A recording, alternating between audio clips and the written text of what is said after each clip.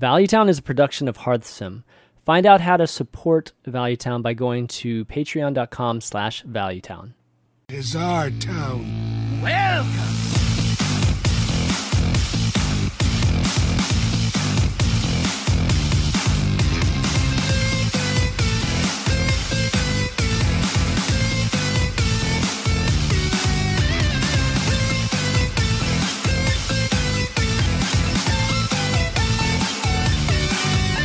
What's up, everybody? Welcome to episode 188 of Valuetown. I'm Chainman V. He's Gara. He's Fino. Hello. How's it going? Just got done streaming, right? I was watching. Yeah, for a I little did. bit. I don't know if Gara was streaming. Yeah, I always stream. Dude, they always stream right before. Okay. Guys always make me sweat while I'm setting this bad boy up for everybody. But anyways, welcome everybody to the show. We've got lots to talk about today. This week's been a busy week, man. Last week we were just talking about this like literally a second ago, that it was tough trying to come up with segments and topics last week, but this week it was easy because we've got lots of stuff from HCT, a little bit drama from HGG, and then we got a couple good discussion topics in regards to the economics just of all the card games that people have been talking about. Arena had a video, Crip had a video. And then we've got polarization. Like, it's like the recurring theme, like every single week, Gara. We talk about polarization literally every week, but the community decided to talk about it collectively. So I guess we need to touch on it at least a little bit again. And then lastly, Blizzard Team 5 ended up tweeting something earlier today that caught us all by surprise. They changed their mind. I guess so. Yeah, and so we'll be touching on that too. But let's start like we always do this week. Hearthstone, what you guys up to? What have you guys been up to? Fino, since you're a guest, anything? I mean, not much, just laddering. What is there to do at Hearthstone right now besides laddering? You clearly didn't go to Singapore, right? Like, took a break this week. Yeah, that was sad. I couldn't get my spot. So, I mean, I would go. I even told them that I would go if I would go even if I had a chance to play. Like, even if someone didn't show up and they could get me in, I told them I would go if that could happen. But they just told me that's impossible. So. Oh, okay. Yeah. Okay. So that's the reason you didn't go? I just figured you were just going to, like, take a break. No, I didn't sign up in time. And I was, like, really... The waiting list was pretty big and I couldn't get in. And, yeah, it just didn't go. Okay. The one event that Fino doesn't go to, basically. Yeah. It's sad because it was 3 points. And I need those points. It's the same people at the top again, man. Same people. Yeah. It's kind of crazy how many people still go to these HCT events, even if they're like at the end of the world. Yeah. I mean, they only go for like 3-star masters, right? People, I don't know why other people go. Like, it's that's what I'm talking about. At this point, that's true. Yeah. I mean, the prize money is not even much. It was like really little. No one cares about the prize money. It's all about the 3 masters and people who want to go for last call. I don't know. Some people go for playoffs, but I don't know if that's worth it. Yeah. Okay. Well, Gar, how about you? Or actually, Fino, did you play anything interesting? Laddering? I mean, I play Queststroke all the time. So I played a lot of that. And then I tried some Cthulhu Druids today. They don't work, let me tell you. Coon Druid. I don't even remember the last time I played Coon Druid. Coon Druid was like decent in the last day of the last season because people don't know what you are and then they play bad. But once people realize what you're playing, it's so easy to play around it. It's just not great against good players. Oh, okay. That's exactly what we need. Another good druid, just to tack on to the other 6. I mean, it literally plays all the good druid cards, and then it's just like a random win condition that works. That sounds about like the other druids. It's like about 7 cards different, but everything else the same. Yeah. So, okay. Well, Agar, how about you? Surely you play something cooler than. Well, I don't know about cooler than Coon Druid, but cooler than Quest Rogue. Well, usually I play the only existing control decks in the game, and right now it's only Bakure that is available. And it's a very frustrating experience. That's a terrible time to play it, dude. Because even Fibonacci doesn't play Borea, and if he doesn't play warrior, then it's pretty bad. Well, that's true. Usually I queue into like 5 Togwaggle druids, and then 2 Death Rattle hunters, and then 2 Shadowwalk shamans, and then I usually quit Hearthstone for the day and play some Magic. I mean, it's literally the worst time to play on warrior right now. It's all the good decks are good against it. That's a good feeling.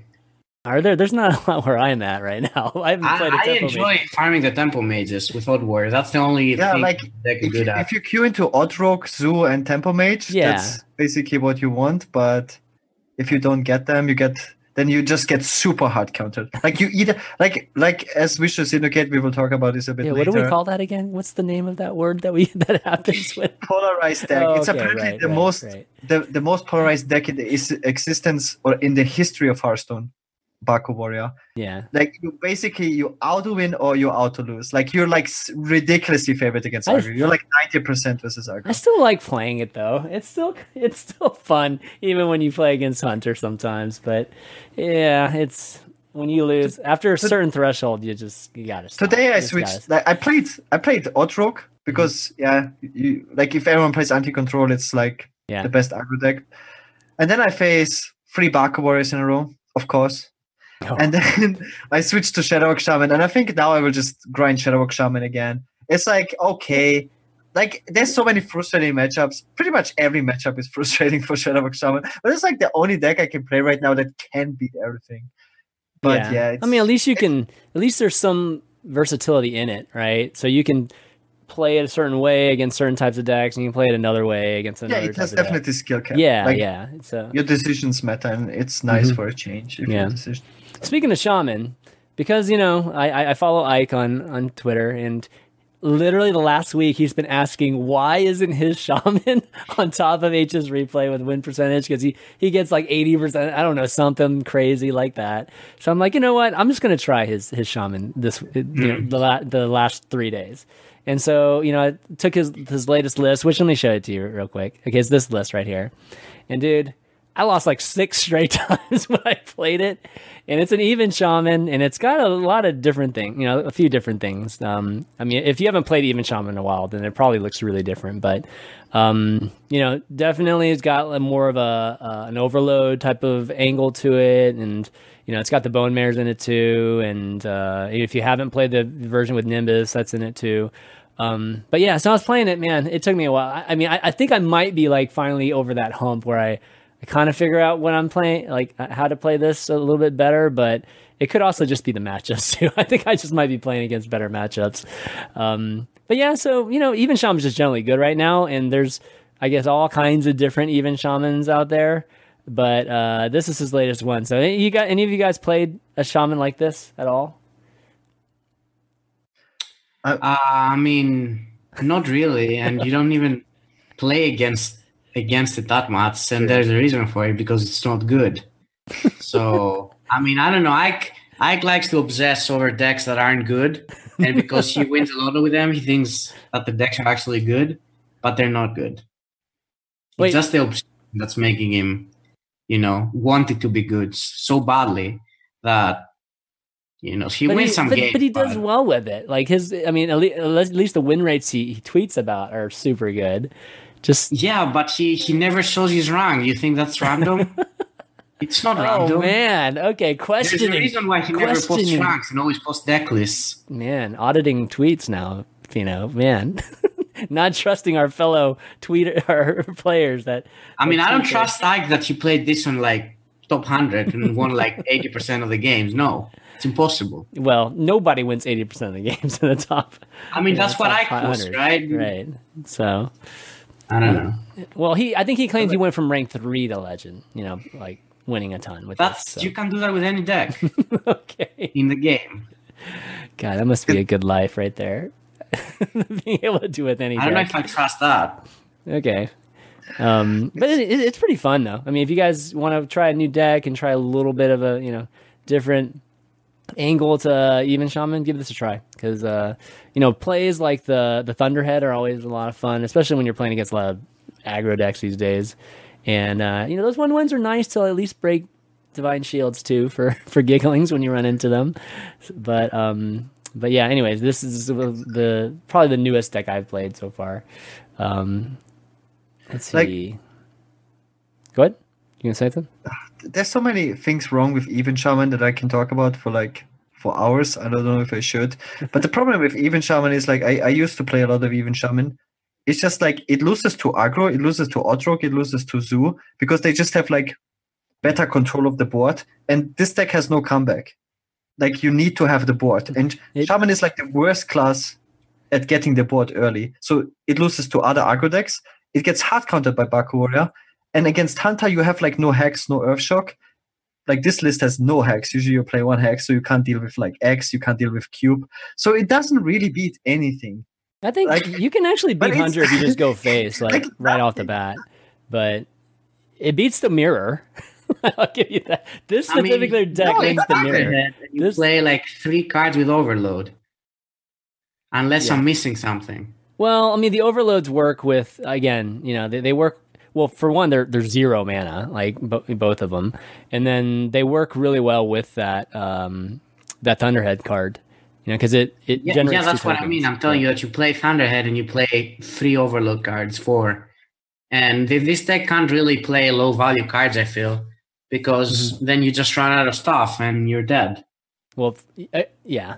Well, you know, I've never run out of cards, but then again, I always get like Hagatha like relatively early. So I think the biggest issue is really that it can't contest the other aggro decks except you really high roll. Yeah, you lose aggros for sure. You need to get the 2 mana, the Merc guy, the 2/3, and you play against Zoo, and they get a Flame Imp, and then you kill the Flame Imp. Like it has to be like super best case scenario. But against Odrog, they just equip Dagger, and then you're like, well, that sucks. You just gotta hack at the lightning, you know, like volcano and lightning storm. That's it, you know, easy. No, I mean the what is it? What is it called again? That 0 mana lightning that does 1 damage to all the minions. That one's actually not a bad card. Like if you can get the right totem, if you can get the air totem, then that clears a lot of the boards. But again, you take Overload, so it does hurt a bit. Does that do damage to you too, or to just enemy? It does damage to everything. Yeah. So okay. Yeah. It's 0 mana, okay? I mean, jeez. Okay. If it only did damage to enemies, that'd be really good. Yeah, I don't see this deck at all. Okay. We can God, I keep doing that. We can thank Ike for this deck. Did any good player play Even Shaman in NHCT 2-stop? I don't think so, right? In aggro lineups. Oh. Even in 4 aggro lineup. I mean, in China, here versus China, Bunny and Colento played Even Shaman, but it didn't seem good. Yeah. I mean, Even Shaman hasn't been good since early spring, right? It's been the thing is it's okay, but it's not good. It can win. Yeah. Like you can high roll, but it's not a good deck. Yeah. Well, we have 25 decks you can climb ladder with, right? To Legend. So it's one of those decks, but in relative wise, it's not. Okay. It's not like super terrible, but it's okay. Okay. It's probably better than Mech Druid, like Mechatoon Druid. Yeah. Yeah. Nah, Druid plays Druid cards, Gara. It can be better. Yeah, you're right. So many Druid cards, it can be better. There's no way. All right. Well, one thing actually, why don't we, since we're talking about just kind of like meta a little bit, why don't we just kind of go into the meta pulse that we always do here, and then I can actually talk about a new feature we have on the site too after we get through this. But here are the rankings, popularity for last 2 days or last 36 hours. You know, rank 4 to Legend. Not too much changing here. I mean, one thing that is pretty is a bit different is the range between the win rates. Is a lot closer. I think last week Priest was in the 46s. So something happened this week that making it like a bit tighter. It's only 2.8% between number 1 and 9, which is kind of crazy, to be honest. Yeah. Maybe Asmo really pushes this. He streams every day for like 10 hours of Big Priest. I love that deck, dude. I love that deck. I play that. I literally go to that deck like once a day. Didn't he finish rank 1 as well? Yeah, he did. All right, Fino. Yeah, he did with that or deck. rank 2. He finished rank 1? Oh, not the end of the month, but he hit. He was rank 1 or rank 2. He finished rank 1 or rank 2. Oh, really? I didn't know he finished it. He wasn't even close. He just got rank 1. That's it. He just what? I guess He got rank 1. He didn't finish. He got rank 1. I don't think he finished rank 1 with it. No, he did not finish. Rage finished rank 1 then. Rage finished? What's a rage finish? No, Rage, the player Rage. Oh, Rage. I was going to say. I've never heard of the term Rage. Oh, with Questrogue. Yeah. Yeah, it must be Osmo and pulling up that priest, or me too, pulling up that priest. I mean, he gets 6,000 viewers or so, and he streams it every day for 10 hours, every day. It's the most fun deck. Like, out of all the decks I've played, all those 30 decks I've played, the Big Priest deck is the most fun deck I've played right now in the meta. Just because there's always like some kind of different scenario that happens that you didn't really see before, and whether it's just like, drawing a crap load from Lyra, or you come up with 50 damage out of nowhere, it's like all these interesting things that happen when you're playing. I noticed this is like another deck that hard counters Sparkle Warrior, another one of those 20 decks that just I don't know if it hard counters, but it's pretty good against it. I played the matchup. You die 100%. It does so much damage. It's ridiculous. It's just that they have too many threats. You can't deal with everything. Yeah. Even if they play like the 9 mana spell, you can't really do a way to kill that. 9 mana spell, and if you get the Lich King anti-spell thing, spell, it's just like instant death. It's crazy. But then amazing. They just kill you for they go resurrect and kill you in the same turn. For like 1 mana they kill you. That's what I mean. So you can literally come back from nowhere to win, like beat hunters and things like that. It's actually, I don't know. That's why I like the deck so much. It's I've been playing it literally for like 2 months now. It's so fun. But yeah. So anyways, these are the win rate. The win rates are pretty I mean, they're pretty normalized at this point. I mean, 2.8 is like a dream, I think, for designers. And then the game is fine. I didn't say that. Okay. Balance wise, it is good. Balance wise, it's good. Class popularity. Okay, this is where you see a drastic difference in, or you've got the haves and the have-nots. So same thing. It's the same 4 on top. And then Mage, Mage and Shaman kind of, I think. Actually, Mage, Shaman, and Warrior fluctuate a bit. And Warrior's just been on the downtrend like the last few weeks. And then Paladin just keeps on sinking. Like, can it get to the 2%? I've never seen a class at 2%, 2 point something percent. It's crazy to me that Mage is 11% when there's only one viable Mage deck. And I mean, Hunter has like 2 or maybe 3 viable decks. Rogue has the Odd Rogue and the Quest Rogue. Druid has 20 different decks. And then Warlock has like Zoo, Even Lock, Control Lock, all that. But Mage is at 11% with only Tempo Mage. That's actually sick. Yeah, that is. I don't know why. It's because Quest Rogue is so popular. That's why Quest Rogue is so popular. Yeah. Okay. Well, anyways, that's a quick look at that. We've got our 5 best decks too in the last 24 hours. Quest Rogue number 1.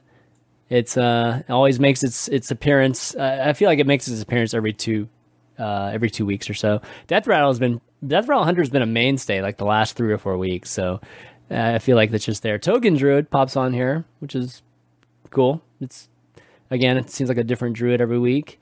And then Odd Rogue, of course, Combo Priest, which we talked about before, Big Priest, some people call it. And then obviously Quest Rogue again at the top. Wait, this is the most popular Quest Rogue version? This is the version I play. It's not the most popular. It's just the highest win rate in the last 24 hours. Oh, the highest win rate is this, not with backstabs. Yeah, I mean that's what our stats say. So okay, because I think I checked on Legend only and it was with backstabs. Yeah. If you check Legend only, it's not the last. It's a little bit a wider range of data. So this is the best Quest Rogue version. This is the one I've been playing for a long time, so that's good. Yeah, that's kind of why we run this query, just so we can show what the most recent thing, even more recent than the actual site. Mm-hmm. So congrats on the best Quest Rogue. Yeah. I'm pretty sure my win rate is insane. I'm making that win rate. Man, you sounded like awful. You sound awful like an awful lot like Ike right now, man. I swear to you, I'm the highest win rate Quest Rogue player by far. Maybe Raids is better than me on the win rate. Okay. But if Blizzard posted win rates, I'm pretty sure I'm like the highest or the second highest. It's just, it just feels. It sounds like a show match again, man. Are you going to play in your own show matches? Is that how it's going to work? I mean, yeah. All right. Show matches are cool. What is the next show match, by the way? And for those of you wondering what I'm talking about, Fino always takes like tomorrow.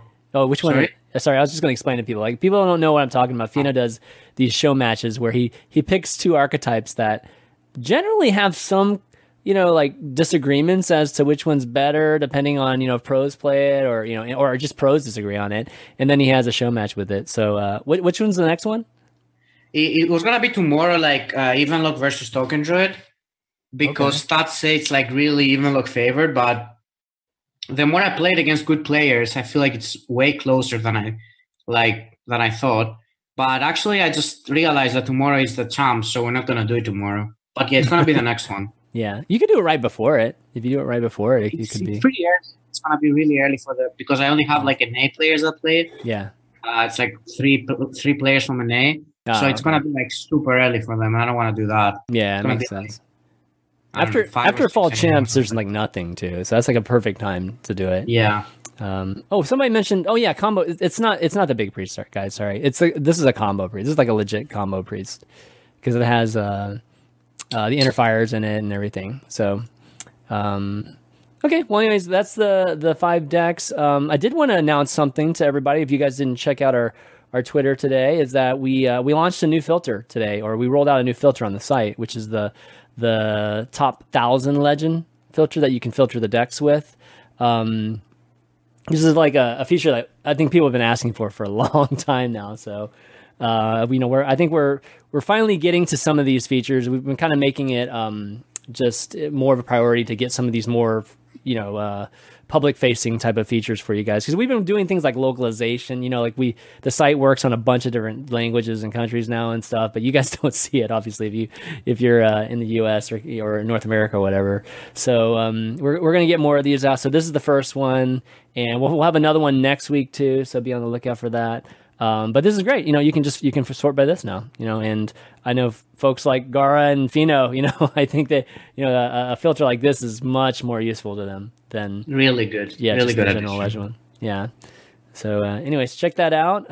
We chose 1,000, by the way, just because, that was the kind of the sweet spot right now with how much data we're getting in the legend ranks. And, if we get more people using HCT, we can maybe get to maybe top 500, but it's just a matter of number of games at this point. So think about it. If you're a legend player, good legend player, go download HCT at hsreplay.net/downloads. That'd be good.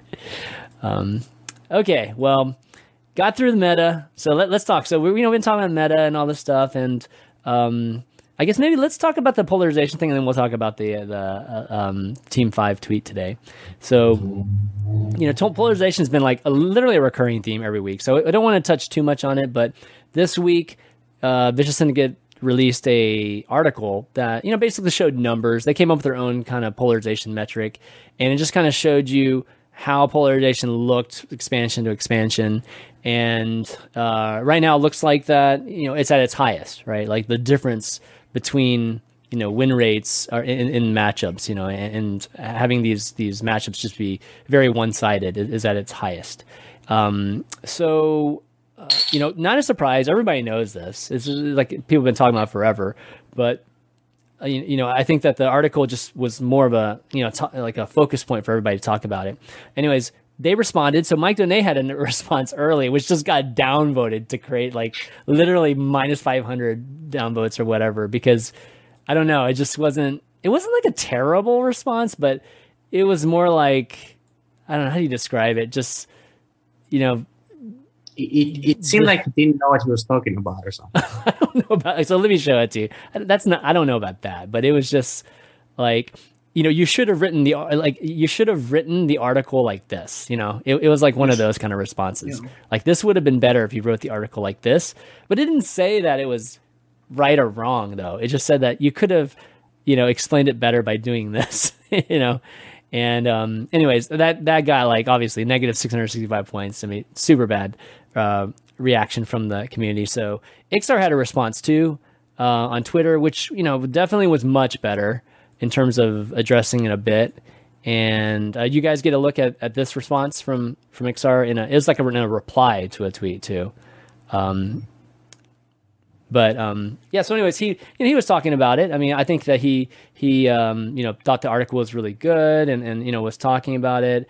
One of the things that he said is he doesn't think that their numbers align with that, which is definitely a response we don't like to hear as a community, because those numbers are obviously not transparent to us, so we don't know what those numbers even are. It's like you guys don't know what you're talking about. The game's fine. Just have fun. He doesn't say that, okay? Like, his response doesn't say that for sure, but it definitely does, insinuate that their numbers do look a little different in terms of polarization. So that's kind of. I mean, honestly, they can't be that different, right? Like, I don't think so. I mean, come on, how can they be that different? They can only be different if they look all ranks, and like if people play Questrock on rank 25, they probably lose to Baku Warrior because they don't go for infinite value because they have no freaking clue what they're doing. I honestly think Baku Warrior is favored on rank 25 against Questrock. Yeah, exactly. I honestly think that. So if you look at all ranks, then it's probably not as bad. Yeah. If you play the game completely terrible, then.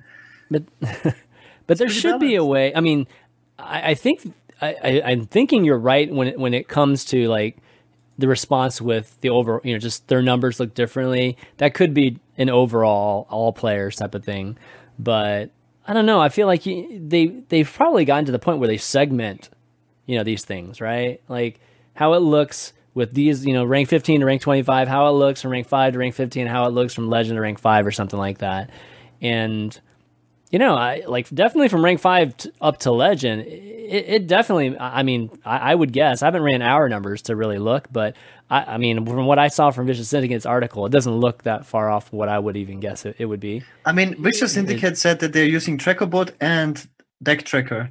Yeah, there's more that comes from our HCT. Yeah, and HS Replay is also using Deck Tracker, and Deck Tracker is from recorded games, from actually recorded games, so it's not like some made up statistics. Yeah. And stats don't really lie. So like, how could it really be that different? It just doesn't make sense. Like, I mean, Blizzard has all the data. I don't have all the data. So there could be a difference, but it just can't be that big. Yeah. Is one of it. I mean, like, I think one of the statements that came from it is just that it's just the highest that it's ever been. I mean, is that a true statement or not? Even if regardless of how high the numbers are, is it higher than it's ever been?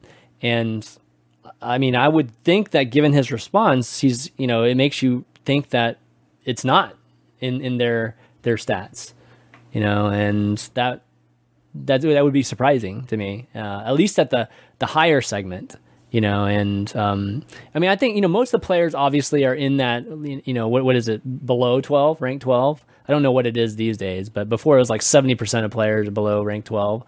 And, maybe they're just looking at it purely from that standpoint. But, again, it's even if like the majority of the users are in that segment, the majority of like streamers and pro players and, like that side of the community are all in the other bucket. And I mean, it's clearly, an issue right now. So what else did he say here? Anything else that Ixar said here that really stood out to you? I think I remember he said that his wording wasn't great on something because, right? Didn't you say that? The wording wasn't great?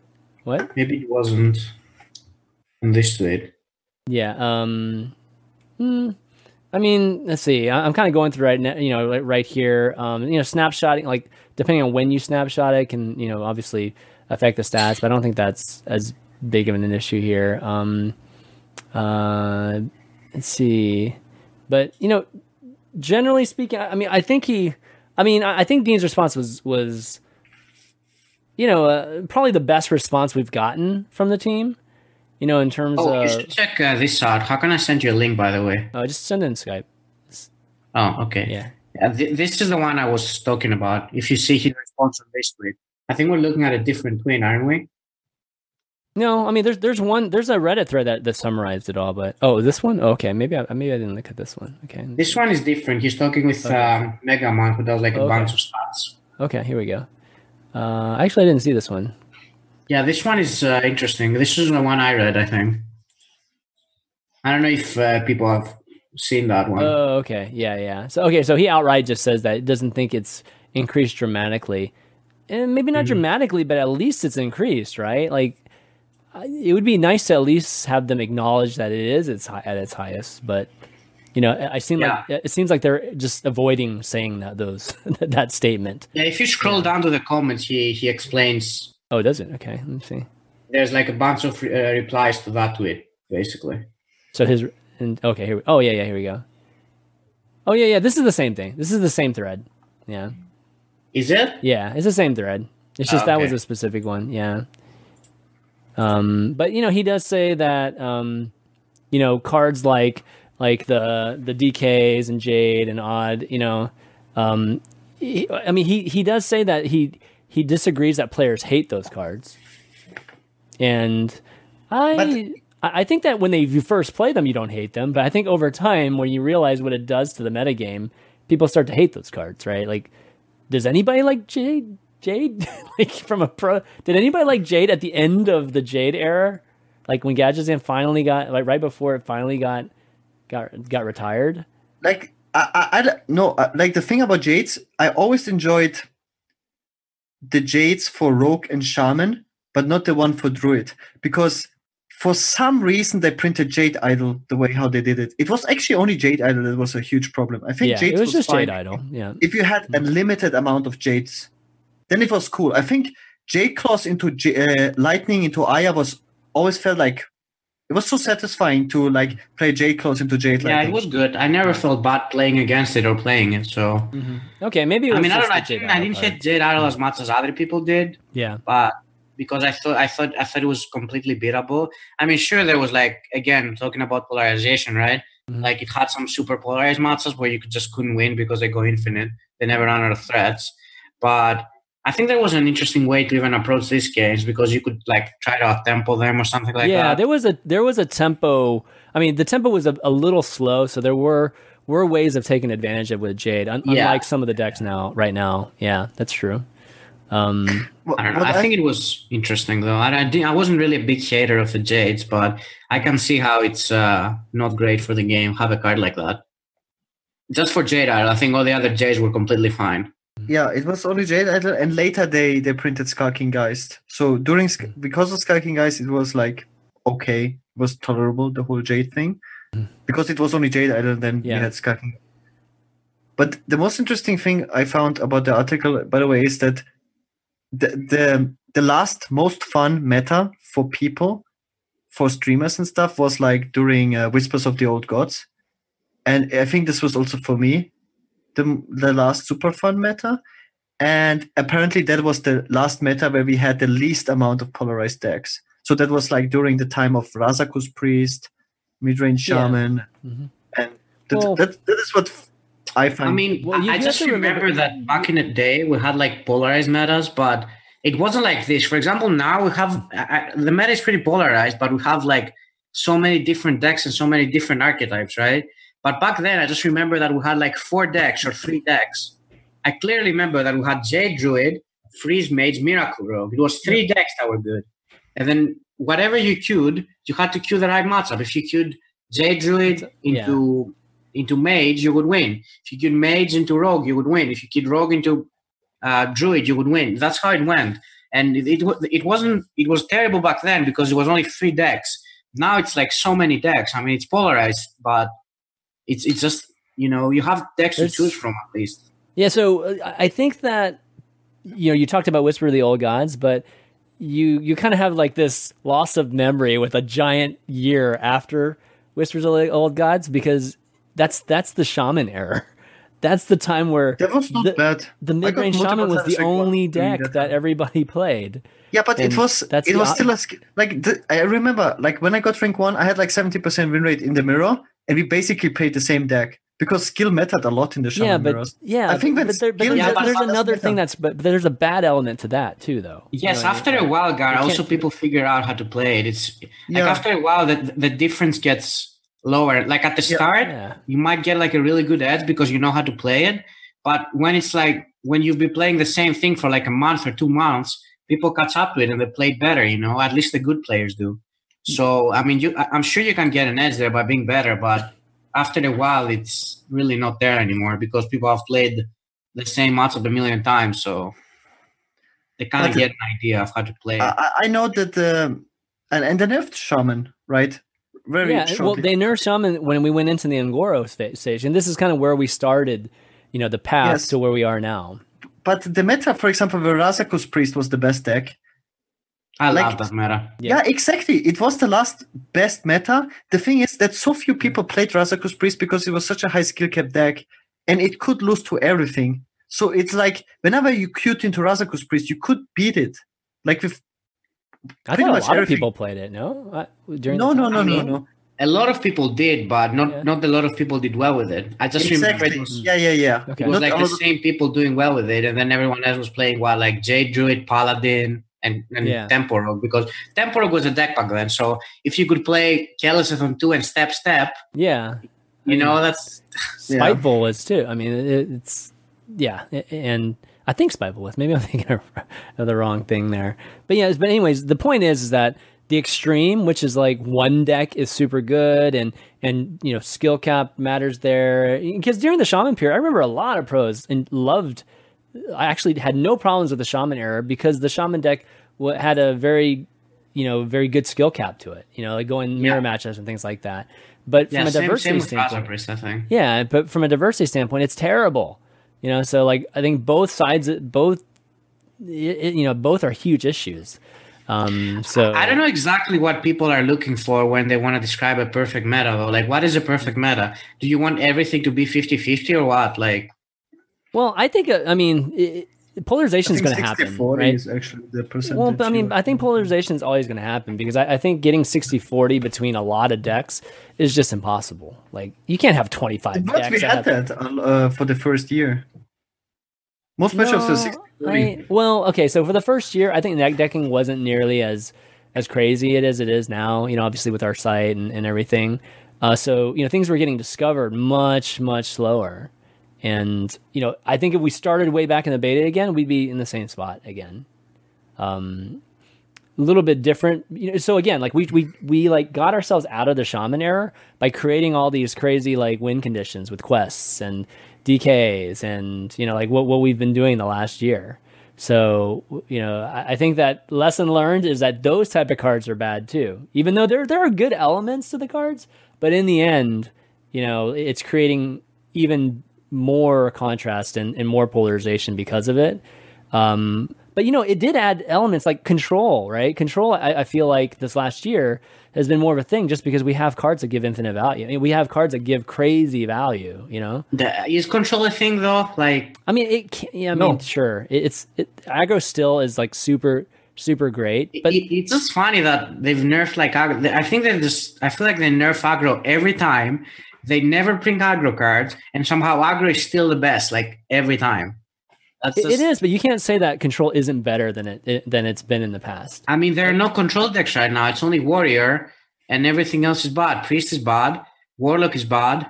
Like the destroyed control. It's the thing I've been saying. If you're talking about if control doesn't include like OTK decks and things like that, then sure. No, that's not control. More traditional control. Yeah, more traditional control. I guess there isn't that many except for the war. I mean, like if you think about it, I've been saying this for a long time. Is that people who try to play anti-aggro decks, I don't know. Sometimes you say that control decks are anti-aggro decks, but I don't know how that terminology is in Hearthstone because some people they consider. I don't know, maybe the Priest deck that Asmo is playing as a control deck. I don't see that as a control deck, for example. Yeah, it's kind of murky as to what it is, but combo for sure is a strong thing right now. Yeah. I just think that control doesn't really beat aggro anymore. That's the thing. Yeah, like the only control deck that's a real control deck that beats aggro is Odd Warrior. Like Priest doesn't beat aggro. Mage doesn't really beat aggro. Priest could be doesn't really beat aggro. It just loses to like everything else. That's the you could put Aconize back in and Circles. I don't think they beat aggro enough to justify playing this deck, especially in tournaments. No one is playing control lineup for a reason because it just doesn't beat aggro, and then there's a bunch of anti control. So, yeah. Yeah, so good question. I don't know what a perfect meta really looks like. Is it less viable of decks? I think it's like just you need to have counterplay. Like you need to be able to interact with what your opponent does to some extent at least. I mean, or at least have the feeling.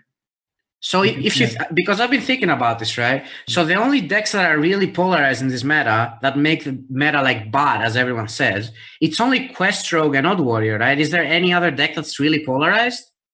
Like I really don't think so. Dogwaggle Druid, of course. Dogwaggle Druid? Yeah, since they printed Florist, the deck is now super Dogwaggle Druid. Before Florist, Dogwaggle was fine. I don't know. I think the only decks that are really polarized is Quest Rogue and Odd Warrior.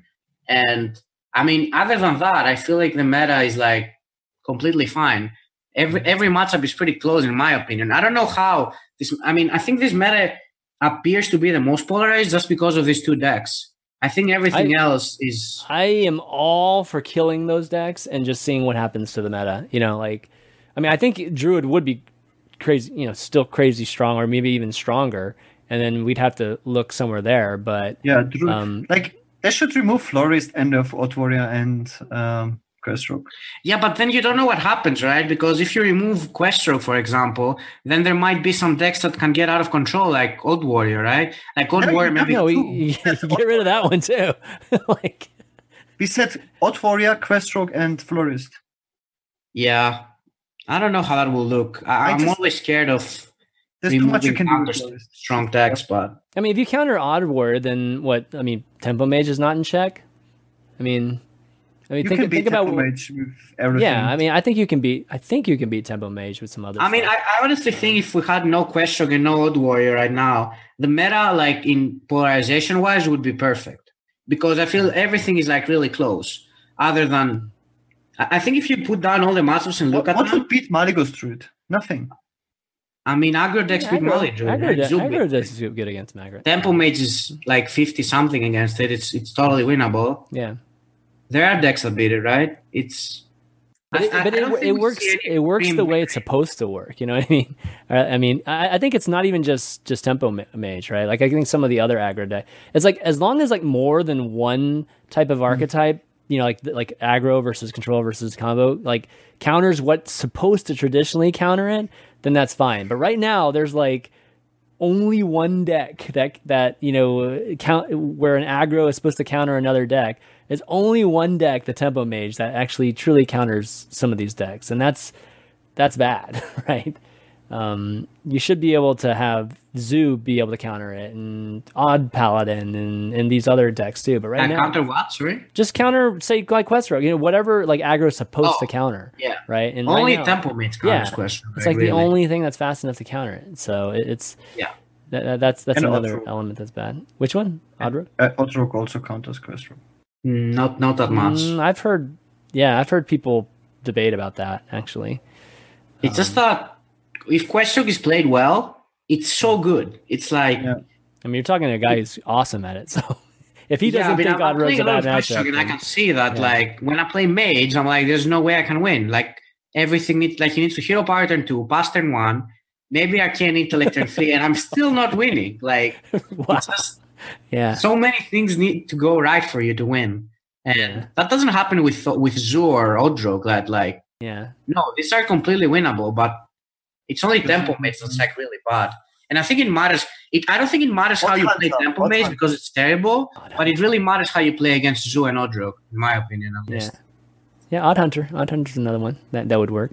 Well, okay. Anyways, so Ixar spoke to that. Fito's like challenging. Fito's just like, man, you guys talking about decks that are just. I don't even think Odd Hunter really beats Quest Rogue. It doesn't really. I don't know. Okay, if that doesn't beat Quest Rogue, then that's terrible. A hero power that does 3 damage every time. Like, that's the only deck you can beat probably before that. I don't think so. I honestly think it's fine for the Quest Rogue. It's not Tempo Mage. Like Tempo Mage is like that is a show Tempo match I want to see. They basically build the deck to only beat Quest Rogue. Every card is good against you. If they Fireball turn 4 your face, it's a good play. That's how good the deck is against you. It's like Counterspell, Explosive Runes, bunch of minions that have like 3 health and stuff. It's the worst. I would love to see the show match Quest Rogue versus Odd Hunter. I definitely want to see that. I honestly think we'll be fine. I totally want to see that. That would be such a good one. Okay, well, anyways, today we got a tweet from Blizzard saying that they are looking at balance changes, which I'm going to put up here. Let's take a look at it. This is what we got today. We've been discussing a couple of card balance changes to make next week. We'll have more information to provide on October 15th, which is, what is that, Sunday? 5 days. No, that's Monday. So it's Monday. So they're gonna, I guess they'll release it on Tuesday, like right after they announce what it is. This is the infamous announcement of the announcement. Yeah. But this is big news because everything they've said so far, even in a big blog post, which we talked about 2-3 weeks ago, was that everything looks fine, guys. We're not changing Giggling Inventor, like that whole blog post, right?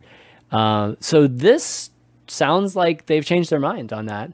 And I have no problems with them changing their mind. Okay. Like, don't be I'm all for like not being prideful or anything like that, the team doing just what's the right for the game, obviously. So if they decide to make a change next week, hallelujah, man. I am like super happy about it. But how interesting is it that they decide? I mean, so here's the question. Did we just misinterpret what they said before? Because this change is going to be almost mid-expansion, like almost right in the middle here, right? So were we just like interpreting what they said to mean that they're not going to do any changes this time? Or did they actually explicitly say it at one point? Literally said they're not going to do any changes. The meta seems fine. Okay, I'm just wondering if it was extremely explicit. So I don't understand, man. I really don't. Like, how does this happen? How do they say that they're not going to change anything? The thing is fine, and then after like a week, we need to change some things here. That's so weird to me. But I mean, I love change, so I'm okay with this. I'm just scared that they will change things. I don't know. As I told you earlier, the last time they did nerfs, I think they were like the best nerfs they've ever done. Like at the Q-Block. Yeah. The Q-Block nerfs. I think those were the best nerfs they've ever did. And I mean, I hope they do a good job again because last time I think it was great. It's like, it would be so fun if they nerf Questrogue again for the 5th time. They will nerf Questrogue. I can tell you exactly what they will do. Okay, right? So what are they going to do to it, though? They're going to they will nerf Giggling Inventor, and that nerfs Questrogue. Giggling Inventor is only really core. Giggling Inventor is only core in Questrogue in one deck. Okay, every other deck that plays Giggling Inventor doesn't need to play it. Token Druid doesn't need to play it. Odd Warrior doesn't need to play it. Like what other, like Odrog doesn't need to play it. It's even bad in that deck. It's only Questrogue that really needs Giggling Inventor, and they're gonna nerf it. I personally think Giggling Inventor is a fine card. I don't think it's too overpowered or anything, but I think they're just gonna nerf it just so they don't have to nerf. Is there another card they can nerf in Questrogue that would nerf Questrogue?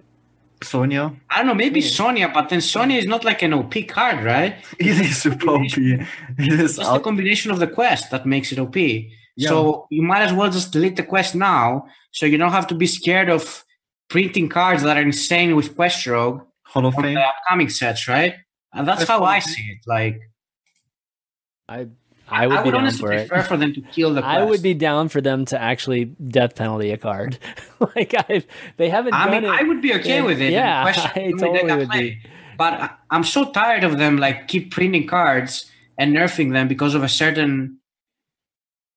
Isn't that what they said about Warsong Commander, that they nerfed it so they don't have to like print cards that?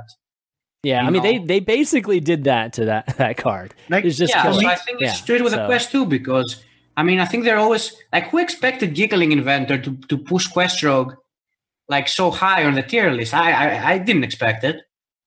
And they clearly said that Giggling Inventor is a lot better than they anticipated, and I'm sure that includes Questrogue, and something that my biggest issue is with, they nerfed Questrogue 2 times before, where it was much worse. The win rate of Questrogue was much worse before than now, and now it's fine to have Questrogue in the game when it is much better than it was ever before. I agree with that. Queststroke is much better than it's ever been. But it's illogical, right? That because they nerfed the deck before. And it was not okay. But they added a card. They added a card. One card changed everything. Well, 2 cards. I mean, Sonya too. So I guess Sonya was around last. No, Sonya was around. It's the giggling that makes like a huge difference. Mm-hmm. Okay, so changing giggling would obviously hurt that. Baku Warrior would still be around though. So, and Baku Warrior, I feel like is something that's much harder to change without changing something that's. What would be interesting is also if they would change Zola. If they remove Zola, you can't. Zola is fine. Like Zola, you don't even need to play Zola in Queststroke. Yep. Like if someone told me to, if they removed Zola, I would still just spam Queststroke. I don't think anything changes. Of course, but it would still be a nerf. Like we're talking about the nerf. I mean, it would be like a nerf, sure, but I don't think it would change anything. Sure, it would give you like. I mean, no, is it really a nerf because you still beat all the control decks? And then against aggro, like you never really need Zola anyway, so it's kind of like it really doesn't change much. If you want to be, I guess, as elegant as possible, you just choose the 1 card, right? That would just basically make it just irrelevant. So, like who even wants? Yeah, exactly. Who even wants Queststroke to be viable? Like screw that. I mean, I'm sure there's people in rank 15. I like the deck. I really like the deck, but I think it's plenty of people. Like a high skill cup deck. I don't think it's healthy for the game. That's the thing. Me too. I think it's a really high skill cup deck. The good players win way more with it than the bad players or like the not so good with it players. And I don't know. I like playing it, but I think it's not healthy for the game because the fact that it beats some decks like so much is actually not. It's just not fun at all. Like even for me, when I queue against a Node Warrior and he's playing it out, I'm like, come on, just concede. There's no point. Like, you can never win. We're just gonna sit here for like 40 minutes to prove what? Like, and I mean, I think this generally applies to the Un'Goro quests. Like the concept of creating another win condition at the time, I thought was really cool. Really brilliant, very interesting design decision to make. But, in retrospect, now that, that we're seeing what this causes and that it's impossible to do counterplay unless you wrote a specific card for a quest, right? Like increase the quest counter or something like that. It's not interactive at all. So it goes against everything, that the game is supposed to be about. So I think they will do. So what I think they will do is that they will nerf Queststroke somehow. I don't know if that's by nerfing. I don't think they will touch the quest again. They just leave the quest be until it rotates out. Yeah, they will probably nerf some card like Sonya or Giggling. That to me is unnecessary. And then they will do some. I think they will change something in Druid. Maybe make the plagues like 4 HP or something. I think they might touch plague again, like second nerf. That's what I think. Make it 7? No, I think they will make like maybe 4 health. 4 health, or maybe just limit the number of 1/5s it creates. Yeah, one of these maybe. I think they will maybe spawn like 1 less or something than what the other guy has. But I can't really think of what other thing they will change, right? Like, you think they will nerf Node Warrior somehow? Like maybe decrease the armor that the hero power gives? I don't think so. No, and it's like I don't think they change nerfs other than Giggling Sonya and some Druid nerf. Yeah, like that's what I mean. The Auto Warrior I feel like is much harder to change. Maybe they're gonna change Cube as well. Yeah, Cube is a really strong card, but Rexar. I think they might nerf Rexar too. I think Rexar is just so good right now. How could you nerf Rexar though? I don't know. It doesn't do the 2 damage to all minions when it comes to the battle cry. Maybe I don't know. They usually just increase a mana cost. Yeah. What else do they do? Or they change like stat line by 1 or 2? Well, you could. Yeah, they could make the Rexar decay 7 mana, right? Or so. I don't know if that's a good enough nerf though. No, you can limit it's the build a beast or whatever. You could manipulate it there a little bit too. Just seems to. I honestly don't think changing the Rexar to 7 mana. I think it's a good nerf. Like, I think people will still play the Rexar for 7 mana, right? Of course. I don't even think that's much. Yeah, I don't think that's much of anything. Yeah, exactly. Like, I mean, I think if you limited the type of minions that they could get, then that would be a subtle nerf to it. I honestly really like the Rexar build abyss thing. I think it adds a lot of skill to the game. So I don't want them to change that. I think I want them to maybe just nerf the card. But I don't know if nerfing it to 7 mana is enough. But at least you're not as strong against aggro anymore or something, right? Yeah. I still think Druid is a huge problem. I think Florist specifically is a huge problem. It just kills a lot of other decks that you just can't play because Florist. Yeah. Well, right now this is where we get into like dangerous, territory. Just because, without testing it to a large degree, changing a bunch of things is like really. Yeah, that's dangerous. Another interesting thing. It's like it's super dangerous, right? It's like how many people are playtesting these changes? You know the people. You know all those people that are playtesting. It's like 5 people probably. That's actually crazy if you think about it, right? And then they release it to like millions of people. Yeah, I mean it's people we know. I mean it's like Chalky and Reels and XR and probably 2 or 3 other people. I mean it's all those people testing, and it's it's not enough. You know what I mean? Like they test. It's actually crazy. Yeah. So But that's the thing, like you kind of send it out there and, you make changes based on that. And, and if you can keep changing it, then, it keeps moving at least. And it doesn't settle on any type of meta and gets back. They really won't nerf much though, if you think about it, right? Like a week ago, they posted that everything is fine. They really can't nerf that much. But Fino, last time they did nerfs, they nerfed randomly hacks. Which nobody expected. That wasn't last time. No. Last time they targeted Q Block, and then last time the nerfs were completely fine. Yeah. I think all the nerfs they did last time are reasonable. Every single one. It was not last time, but at some point, when they randomly nerfed Hunter's Mark, Execute, Hex, it kind of made sense, but it was like out of the blue. Like nobody expected those. This one won't be that. But right now, guys, this one will not be that. Yeah. They specifically said that everything was fine, didn't they? Like. A week ago, I don't know where it was, but didn't they tweet that they're not going to change and they're not going to make tournament mode like a couple of weeks ago? I really wonder what changed their mind. Like, was it the Vicious Syndicate? Was it Reddit? Was it Value Town? Us ranting about it? I think it's all. I think it's like all the people leaving, right? It's all the streamers probably leaving. All the streamers kind of getting bored of the game. It's Delay's video. It's us talking about it. It's Vicious Syndicate and everybody tweeting off of that. I mean, I think got like 4,000 upvotes yesterday. There's it's hard to deny. Like we can't just say there's so much agreement in with all of this that you can't just say it's the vocal public. It's everybody, like at the top at least, from a competitive / influencers, / just people that want to climb the ladder, the legend. Like everybody's saying the same thing. So they have to take that into consideration. Like they can't just ignore it, or else like literally people are just disgruntled. Like people are really mad, right now and bored, and it's bad timing. Crazy bad timing for this, But like how do you have to do it. Changes though? Like if a week ago they said everything was fine, I don't know. I don't want to it's really not a week, right? It's more than a week. How long did they post the article with tournament mode? Was probably like 3 weeks ago, 4 weeks, almost a month ago. Yeah. Okay, let's say a month ago, right? Yeah. So in that month, does it mean that they had tested some changes and they thought they weren't needed? And now they're thinking they did, or did they like test like in the last 2 weeks or a week, and they're gonna imply the change that I don't know if you understand what I mean. But, yeah, I know what you mean.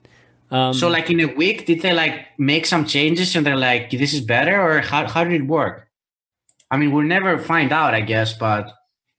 I mean, somebody in the chat, like LZ guy here in the chat, makes a claim that maybe their sales number changed like in the last month. Nobody's buying packs. I mean, that's not completely unreasonable.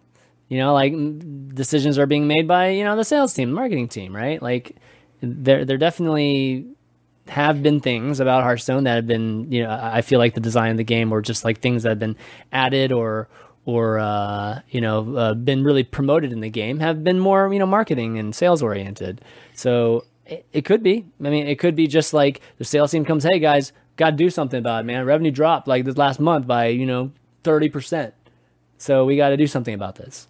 So I don't know if they have this active meter of, contentment, in the community, or, what I mean? Like approval in the community, and just how that is. Like, I feel like even if a lot of people just stop playing it, you wouldn't see it until the next month, right? Until you actually run that periodic, whether it's based on revenue, like money wise, or if it's like some kind of monthly thing that you run just to see how things are.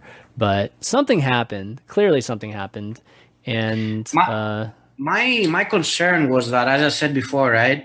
Like if a month ago they said that everything is fine, and now they're saying that they're gonna change something, like did they have like enough time to test everything like in that month to make sure that the changes are good, or are they just gonna throw the changes in because something needs to change? Because if they didn't say anything a month ago, right, we could just be thinking that, oh, they're still testing, they want to figure something out that's good. But now if a month ago they say everything was fine, and now all of a sudden they change their mind, like, is that enough time to like come up with good nerfs or something like that? I don't know. That's my concern. Well, first off, let's just be honest here. The amount of testing that they do isn't it's not enough to actually be a valid test anyways. Like 6, 7, whatever, even like 10 people testing it just for but you could be working on that for months, right? When you say that, like, you don't think anything needs to change and then something needs to change, then I don't know. So you're thinking it could be just a rash decision, like, and you might be scared. Exactly. For me, this is like a great case of damage control. Like, people are quitting, like sales number are going down, overall player base viewership is going down. Everyone is like trash talking the game. You gotta do something fast. Artifact is around the corner. Magic Arena just got released. It's like all bad things. Yeah, it's like I said, it's bad timing for all this stuff, and they'd be bad if they didn't react to this and do something about it. Like, if they just sat here until BlizzCon, and like, I have no idea. Like, we have no idea what's going to even be announced at BlizzCon. It could be something huge. It could be nothing. But it's like Fino said, it looks so bad when like 2 weeks ago they say. Yeah, it does. But it does. Like, in the end though, like, I don't care. Like, I don't care what they said before. All I care is about what they're actually doing. And I'd rather them, like, not be prideful and say, oh, you know what, guys, our numbers are looking bad now, and we said we weren't going to do anything like 3 weeks ago, and we should keep to our word. Hell no. Like, I don't want you to keep to your word if you're not going to do anything. I want you to do something, so I don't. I mean, it can be a really positive thing. I think most people like change, especially when the meta's getting stale and all that. Yeah, for sure. And like, as I said before, in my opinion, last time they did a great job. If they can do like the same or like equal amount, I think it will be good for the game. So I'm excited for it. I think it's going to be good. That's all. I think any change. Even if it's like, who knows, 3 months from now it might be terrible. I think just a change is good right now. Like, to do something, at least to get us to at least the next expansion. And no idea about BlizzCon, but okay. Well, man, we spent like a good amount of time. I really agree with what Dog said, by the way. Just to finish. What did he say? What did he say? I just saw this tweet. Let me link it to you. I linked it to you in Skype. 2 things. Oh, you did? Okay. Two things came in. Brand new. We're like up to date. Brand new. Okay. Let's see. Like, one thing is Frodan is hosting an arena tournament. He just announced it. Oh yeah. I saw. Oh, it's an arena tournament. I thought it was going to be like a. No, arena. Like a dungeon run type of thing, but no, it's cool. Arena. Okay, cool. Okay, so this is what Doc said. The answer is adding a new mode or a different way to use our cards. Okay, so I couldn't agree more with this. Yeah, like, usually Savish used to make also a lot of tweets like that. I don't disagree with that either, but that is more of a long-term plan. Like, this is not something they can do overnight or even just like within 6 months. This is something read it for the listen. They have to. Yeah. But so it says happy. There's no way they don't have something planned, right? Yeah. So Doc says happy Blizzard announced that nerfs are coming, but the staleness of Hearthstone appears too often. The answer isn't just nerfs and card changes, but adding a new mode or a different way to use our cards. I think one thing that we've seen is that they don't seem to have a lot of resources that work on extra things, like tournament mode, for instance, right? Like, it took a long time for tournament mode to even be made. And I've heard from people that Hearthstone is like their most the game that makes them more money. Is that not true from Blizzard? I don't know. That's what I've heard. Yeah, it's definitely one of the big, like if not the biggest. On top is definitely World of Warcraft because everyone who plays WoW has to. Are you sure? Because I've heard it from people that it's actually Hearthstone. Yeah, I think Hearthstone is. So if it makes them more money, Blizzard's like a huge company. Shouldn't they just, even maybe put more people into it since it's doing so well? I don't know. It's an interesting thing. I mean, we just had literally the entire management team leave. So, that's pretty crazy, right? And that can't be good too. And there's definitely another news. Like, who knows what is happening behind the scenes?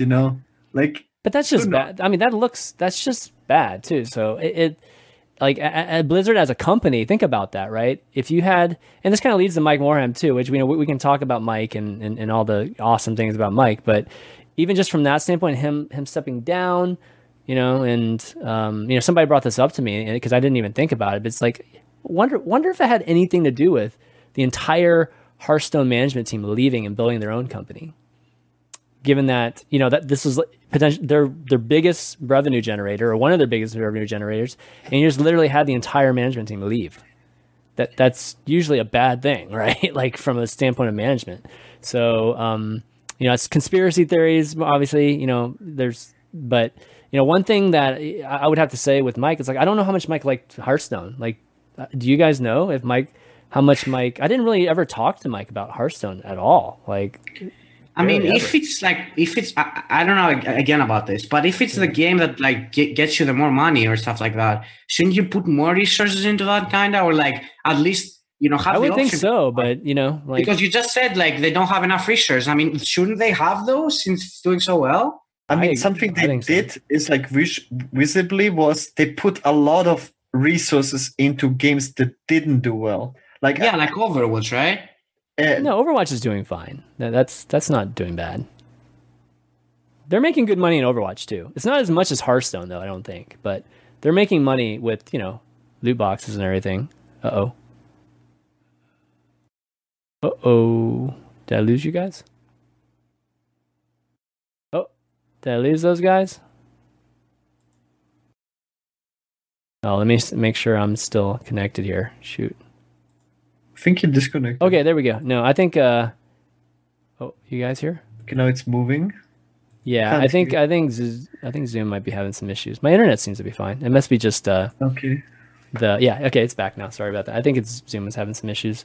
No, I think Overwatch is doing fine too. I don't think it's. I don't think necessarily Overwatch was it, but maybe like Diablo 3. And Heroes of the Storm. I remember I don't even like 2 years ago that. They built the biggest stage in the history of esports that I've ever seen at a DreamHack for Heroes of the Storm, when Heroes of the Storm did the worst. Like they artificially boosted it. It was crazy. Yeah. And this is when the price pools for Hearthstone went down at the same time. Like they clearly used a lot of resources from other games and put it into Heroes of the Storm to do it well. Like kind of like the opposite of what Fino said is like instead of putting more resources into games that are generating you all the value, they're actually using resources from those games and put it in the games that are not doing well. Like maybe Diablo as well. Even. I mean, Team 5 is big right now. I mean, there's a lot of people on Team 5. But I think there's a lot of, artists and, like a lot of people that go into that, like the production side of the game. And even just like the single players. The PvE stuff, or adventure modes, or dungeon runs, and all that stuff. I think a lot goes into that side of it too. But I think the issue with like putting a lot of resources into that is that usually that content is short lived, right? Like you finish that stuff and it's doesn't have much legs, right? You don't really need to put all the resources, right? If you're saying that the Hearthstone is dropping for some reason, shouldn't they put enough resources into that to make sure that it gets back to doing well? Like, is that Could it be that hard? I mean, we don't know. I think it's still doing well, guys. So I don't. So let's put that on the let's put that down first. I think it's still doing well in terms of like the amount of revenue and everything it's generating right now. I mean, Gara is right though. It has to be doing worse than before since Magic is out. All the big streamers are streaming other games now too, like Dog, Dice, all these people streaming Magic Arena or whatever. So, I mean, it kind of makes sense that it should drop a bit, right? I would think so, but again, like we can't really see the numbers, but yeah. But anyways, kind of getting back to like I guess what you're trying to insinuate is that we need just bigger changes, right? We need more like formats, more different ways to play this game, because the platform in the sandbox that's there, I feel like there is some ability like to broaden out the product, right? And yes. I've always felt that they were constricted, like in some way, like we can't see. I've always felt like they were crazy constricted to like. I mean, they have to be, right? Like, yeah. So why else don't they make all this stuff? They seem so easy, at least. Yeah, but so every time I bring up Hearthstone 2.0, everybody just like shits, like totally shoots down that idea. But that's the whole premise of it. It's like it's a way to start over in terms of like getting like these huge features out there. And putting resources in and building a better engine this time, not spaghetti code.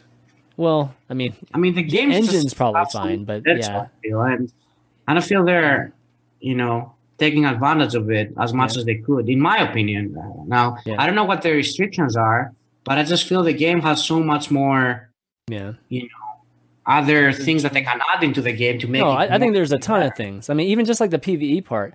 I'd like to play with you guys and be able to like, let's do a raid together with our own cards and decks and kill like a dragon, there's all kinds of things that we could work with, even just with, I feel or hey, a tournament mode. Imagine. Yeah, a tournament mode too. I mean, that's even just getting to more traditional card game type of features. Yeah, tournament mode would be great to have. But I mean, every card game has it. It's so illogical to not have it. But yeah. Okay, well, we still got some topics to get to, but before we do, one thing I do want to mention before we get too much further is that this episode is actually sponsored by Magic the Gathering Arena. So I know a lot of folks have been playing it this week. Obviously, MTG Arena, the beta's out there. The open beta is. You can go download for free at mtgarena.com. And I've been playing it some, just the new experience. I still haven't bought any packs, still just kind of like grinding gold kind of thing and really, really slow at it because I keep losing. But how about you guys? Like, have you guys been playing MTG at all and being able to? I know, Fino, you haven't played too much, right? Or at all, no. Right? You haven't played at all. No. But Gara, you played some this week, right? Yeah. You played some.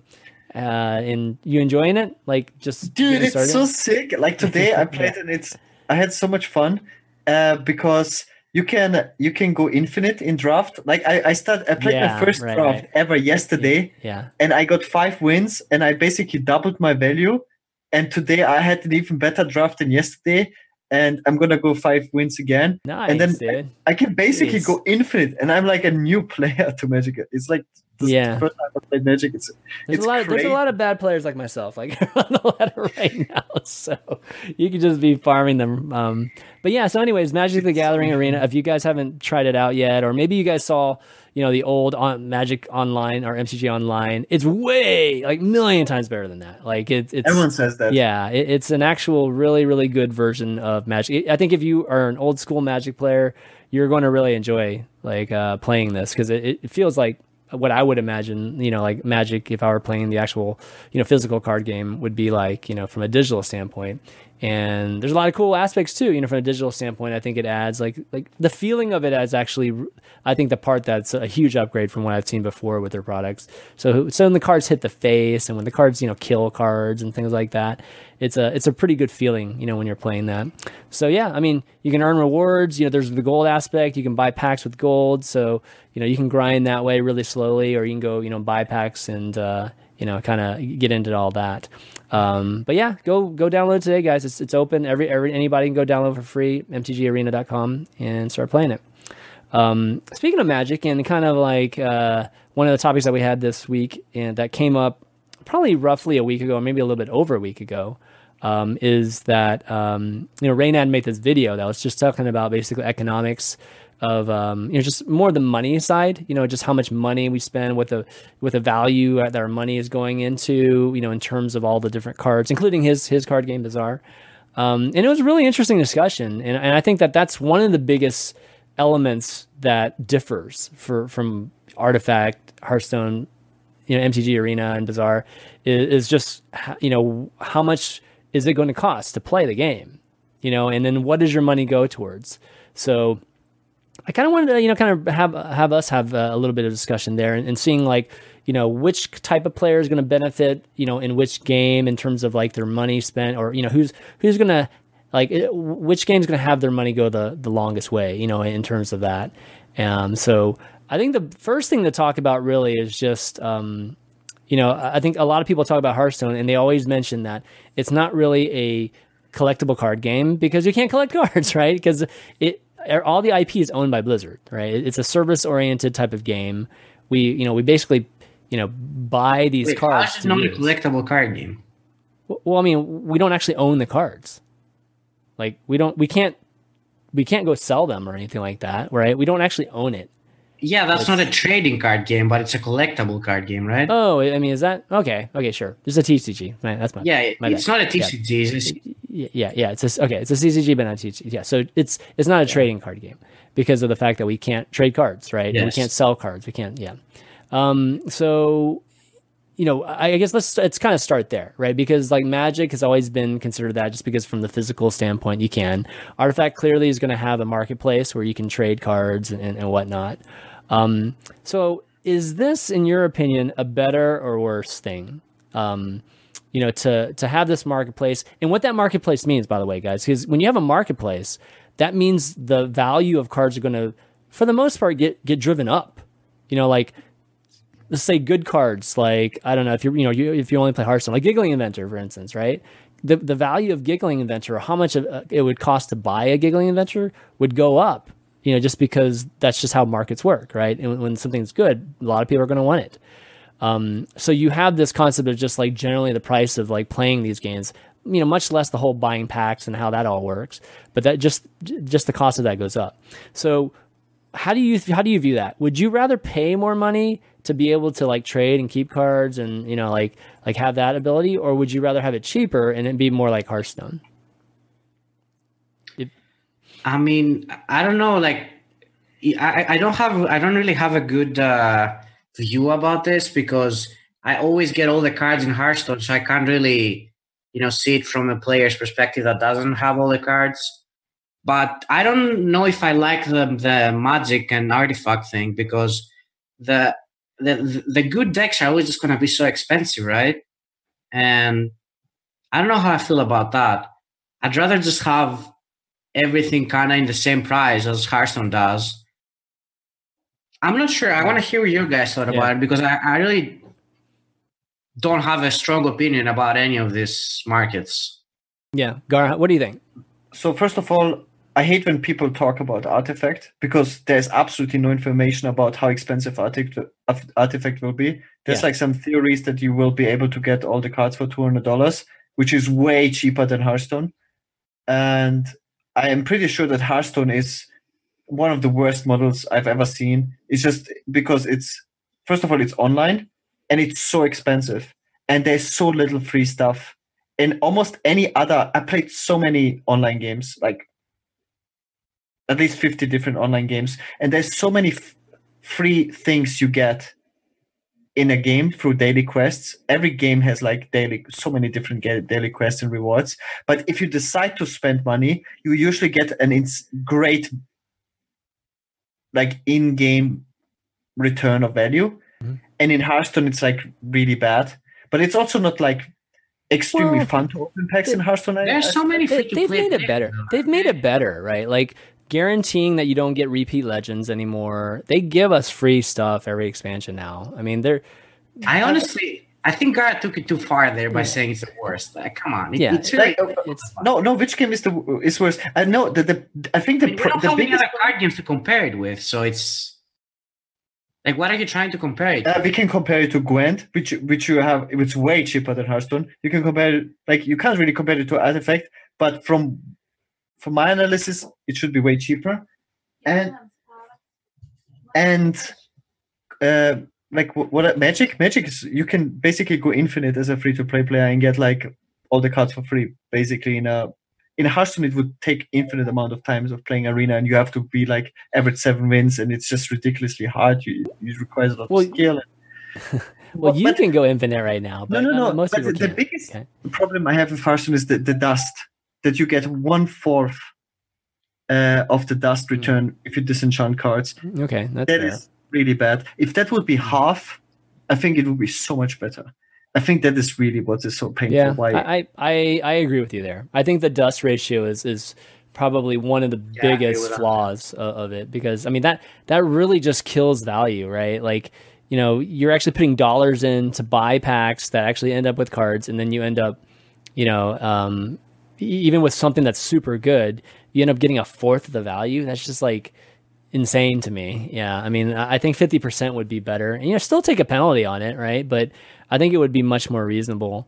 You open like so oftentimes packs just for dust, like because it's most of the legendaries are not like playable, and then you just keep opening packs, and at the end you just disenchant to craft the legendaries you want, and 1/4 in dust return is just so bad. Yeah, but I feel like you're saying that Hearthstone's more expensive than playing Magic. No way. No, online Magic, not paper Magic. Okay, I was gonna say, like, okay, what? So I mean, online Magic. Paper card games are all more expensive. Online Magic. Do we know? I mean, like, do we actually know that? Like how much it costs? I mean, has enough people bought enough packs right now to be able to build all the different, color combo decks and stuff? The thing is, everyone knows that just buying packs in Magic is the dumbest thing to do, just because it's like the least amount of value you can get for your money. There's like so many. Okay, that's sure. You can draw. So explain that, because a lot of people don't understand what you mean. In Magic, there's like many more ways to buy stuff and like return. Like you can buy gems. It's like very common in online games. You can buy diamonds or gems and then return, like exchange them for like in-game stuff. Like you're talking about in-game currency type of things. Yeah. Okay. Yeah. There's like 2 types of in-game currency, but one in-game currency is usually which you can get through money, and like in Magic you have gold. Like it's a very classic in-game. It's like currency, Hearthstone gold, basically, right? Yeah. Mm-hmm. But there's also games, and usually you get games through just money. But in the game you can also get games through different game modes by like playing the game modes through paying with gold. There's one game mode where you can pay with gold and get diamonds, and usually, or like gems, and usually you can only get gems through money. It's gems, guys. When he says gems, he means gems, guys. Gems, right? Yeah. But this is the first time I've seen that you can get like a money currency through in-game currency in exchange. I mean, is it all the same though? No, usually because there's like it's like buying riot points with gold that you do with money, right? It's like buying riot points or something like that. It's like usually it's more valuable, the currency for money. You can get. Well, yeah, but Hearthstone has that too, right? No, it's 2 currencies. Like it's like in Hearthstone, it would be kind of like dust. But for dust, you can only get. What can you do with dust? Only craft cards, right? You can't like enter arena through dust. If you could do stuff with dust, then you basically have 2 currencies in Hearthstone as well.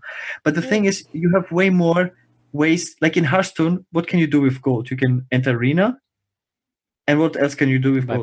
Buy packs. Buy packs, yes. And in Magic, there's like I think 8 game modes. They can use your currency, and they have like usually a very great return for your investment. Like in Magic, if you do a draft, if you break even with 2 wins only, and usually they're best of 3s. And it's like Arena, you have to lose 3 times to drop out of the draft. So if you go like 2-2, you already break even. And in Hearthstone, you have to go 7.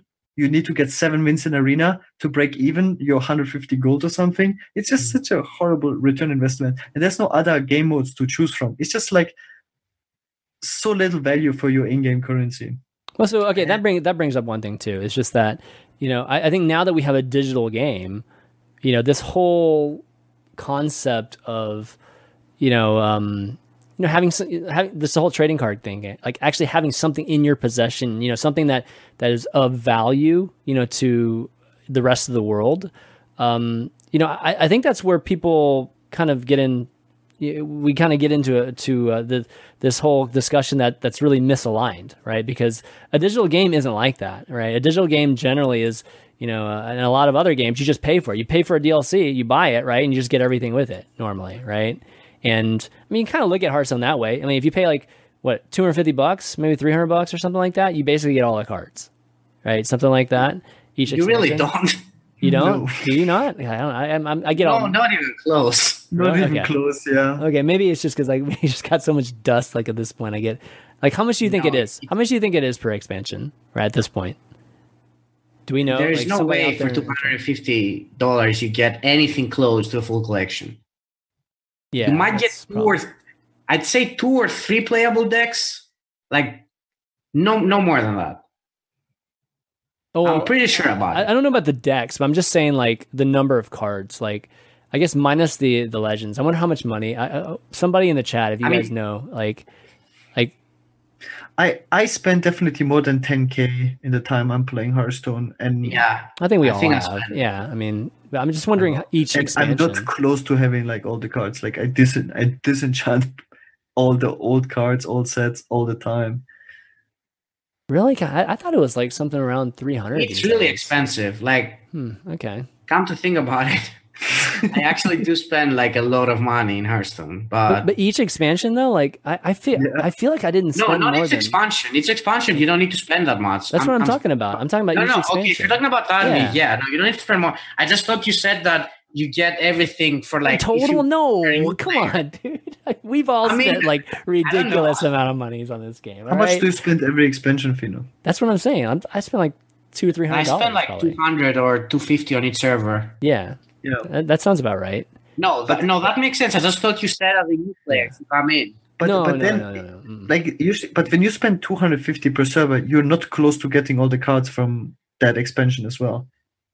You Well, are outside of the I mean, legends. you don't get all the cards, but you Yeah. get. Yeah. You usually like miss all the bad legendaries. It's like the minimum I would say you have to spend. I mean, it depends, right? Because there's some expansions that don't really have many good cards, so then it might even be much to spend that much, you know? Yeah. I mean, you get enough dust to craft 3 legends you want, with that much money. I think at least 3 legends that you actually want with the dust you get. So, now that there's no repeat legends, I mean, you're going to get unique legends like every single time you hit a legend. But most of them are bad, usually. You need to be lucky to get the good ones. But most are bad, so usually you have to craft the good ones. Okay, but anyways, my point is that a digital game, is like that. It's like a service-oriented thing. You just pay for it, you get it, and that's it. Like there's no ownership of it. Like when I go buy a new expansion from, The Witcher or something like that, I don't expect to be able to go and resell this. Like this Witcher DLC is like something that is of value. It's not. It's just like I get to play it, and that's cool. That's all I get to do. Same with skins. Like skins are the exact same thing too. Like it's obviously different here because this affects our gameplay, like specifically. But that's where I think the big kind of misalignment when it comes to talking about a digital game like Hearthstone versus like Magic. And now that we have a digital version of Magic and Artifact, it's going to, I think, in Artifact having a marketplace too, I think it's going to even make it a little bit more confusing as to what's better or not. And I mean, in the end, I think that Hearthstone will still probably be the cheapest one, even though it's not cheap. But you just won't have the ability to, like if you like the whole, commerce aspect of it, like selling cards and all that stuff, you can't do that. So, but I think that's the only thing that Artifact might have on it, right? Like in the end, people just want to play the game. Like I don't think people are as concerned. Like the casual players, you think the casual players actually care about selling their cards and stuff? Like, I don't think that's a priority at all. Want to be able to play the game, right? And yeah, like that's all they play on their mobile. They don't care about like these cards being worth money. They don't really care. Yeah. So, I think that they're all just going to be different. That's kind of how I look at it. And if If the amount of money you have is very limited, then I think a game like Hearthstone is going to be better for you. I really don't believe that Artifact will be cheaper than Hearthstone in any way. I think it's going to be more expensive. No, what I'm saying is like, how can people know? There's like no information about it, like how expensive Artifact is. There's not. But the fact that the marketplace exists, though, like, let's just think about it, just generally speaking. There's a marketplace that's going to exist. So, I mean, I didn't play Magic, so I can't really say for sure. But, you know, in Magic, I mean, watching these videos and listening to other people talk about it, it sounds like the good cards, you know, ended up rising in value. You know, like, you know, some of them maybe in the beginning I think were very common, so it was kind of easy to get them, and maybe over time they became more rare, so then people would be selling them, and it would just continue to rise because the demand for it obviously goes up, and the scarcity of it, you know, starts to rise too. So, and over time it sounded like just the more rare cards just become more expensive. So building a good Magic deck, I believe, costs like $200 or $300 just to have a deck, you know, that's actually good and viable in the meta. So that sounds ridiculous to me. Like, but that's crazy. Like, but then you really have to like differentiate between the physical card game and a digital card game. Digital Magic is 200 times cheaper. Yeah, but that's why you can't make it like so expensive. Yeah, so I think Magic and Hearthstone may be pretty close, and, you know, Magic Arena and Hearthstone may be in more the same bucket than Artifact is in the end. And I don't know, unless Artifact has like very cheap good cards, you know, very very common good cards. I can't see Artifact being cheaper, you know, like on the cheap side. But there used to be so many people also like making a living from buying and selling cards. Yeah, but you can't do that on Steam, can you? Because the money stays in. Oh, does it? Unless you can do like transaction with PayPal and stuff, but then but no, you can't remove money out of Steam. If you put money on Steam, they stay there. Oh, really? I didn't actually know that. You can't take out money from Steam, no. But will they then push the price so high? I mean, like, what's the incentive? Did you have like I mean, if you buy all your games on Steam, then the money is just as good as real money, right? So, but to become a Steam millionaire, it's like, yeah, I've got $1 million Steam bucks, baby. Imagine. Well, I mean, I think it will go towards buying packs, right? I mean, at the very least, it'll fund your Artifact. You know, the amount of money you need for Artifact. I really wonder how expensive it's going to be. I can't even, like, I have no grasp on like how expensive will be the rarest card. How can you possibly know? I mean, it will really depend on the meta, right? And the, like, how do you say it? Like, how many people need a card? Like, I don't think it's going to be, so I think the Artifact, because there's a marketplace, is going to be very similar to physical, like Magic. You know, I think that maybe it's, I don't know, nowadays, right, they probably have online marketplaces for all the Magic cards, right? You know, like on eBay, basically, for Magic cards. But, so you could probably, it could be a direct correlation to Artifact. I mean, in my opinion, like, it just really just depends on the rarity of the cards that are going to be good, relevant in the meta. Because if they, you know, let's just say they start making these, you know, these hero cards, or, you know, whatever it is that's like super good. I mean, they're probably going to want to make those cards rare. And, you know, if you want them, then you've either got to buy a ton of packs and try to get them just by luck, or you're going to have to go and buy them in the marketplace. And then there's going to be bidding wars, right? For these crazy cards, I would think. Yeah. That's like, I mean, we can't really say how it turns out, but I don't know. Like, another key point is really how rare is it to get a rare card from a pack, right? If you can just buy for $300 packs and just get all the cards, then you would do that. But you just don't know how often you would get a rare. Yeah. I mean, it will also depend on how many people play the game, right? Because the more people play it, the more packs they're going to buy, the more cards are going to be out there, the less expensive they're going to be, right? Isn't that also a thing? Yeah. Yeah, I think was so. The same. Yeah. It was the same in World of Warcraft, like, because there's an auction house, because there's so many people having these items and putting them in an auction house. The cheaper they get, right? Yes. The more people there are, the cheaper the items and all that get. Yeah, I mean, it's a scarcity thing too, right? So, I mean, there might be people that are just purely, they're not even playing the game. They're just like literally just selling cards and figuring the economics of it, And Chairman is right though, because like if there's like a meta deck and everyone wants a card, I can really see that the price goes because even the noobs want that card, right? Everyone wants that card. That the price will go really high. Also, it's gonna be interesting about the price because in Artifact you can play like 3 of the same things, say, or whatever. Mm-hmm. Yeah, you can play. And I don't know how it's gonna work because in Hearthstone you play one legendary, right? So, I mean, I don't know how that's gonna work. It's gonna be too expensive. If it's like Magic, you can play as many as you want, right? You can play like freaking 10 Dr. Booms if you wanted to. That's another thing too. Is like the price of the decks are just higher because of that. There's a lack of limitation like that. So no, I mean there is a limitation. You can play like 3, I think, max. But is that okay? I didn't realize 3 was no. There are limitations in Artifact, of course. Oh, okay. There's no limitation how many cards you play in a deck. There is a limitation how many copies you play. Okay. But there could be like rare cards you wanna play 3 times. Yeah, a lot of cards you will want to play them 3 times. Doesn't matter if they're rare, common, or something, right? If they're good, you want to play more of them. Yeah.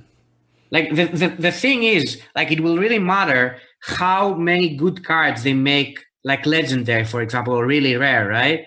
Like, will these cards actually be the best cards, or will it be like more spread? Because if all the good cards are legendaries, then they're gonna be really expensive, right? I mean, because the good heroes, the best heroes are legendary. They're like no, I don't think so. I don't think so. I mean, no, they are already legendary. Yeah, not all of them, but the best started heroes are rare. I mean, are any of them common? Like, no. There are legendary heroes in Artifact that are bad, like really bad. Yes, but also the best heroes are legendary as well. We don't care about those. No. Like, okay. Because X, for example, is like I don't know if we can talk about this guy. No, they're revealed. I'm looking at the revealed cards. Okay.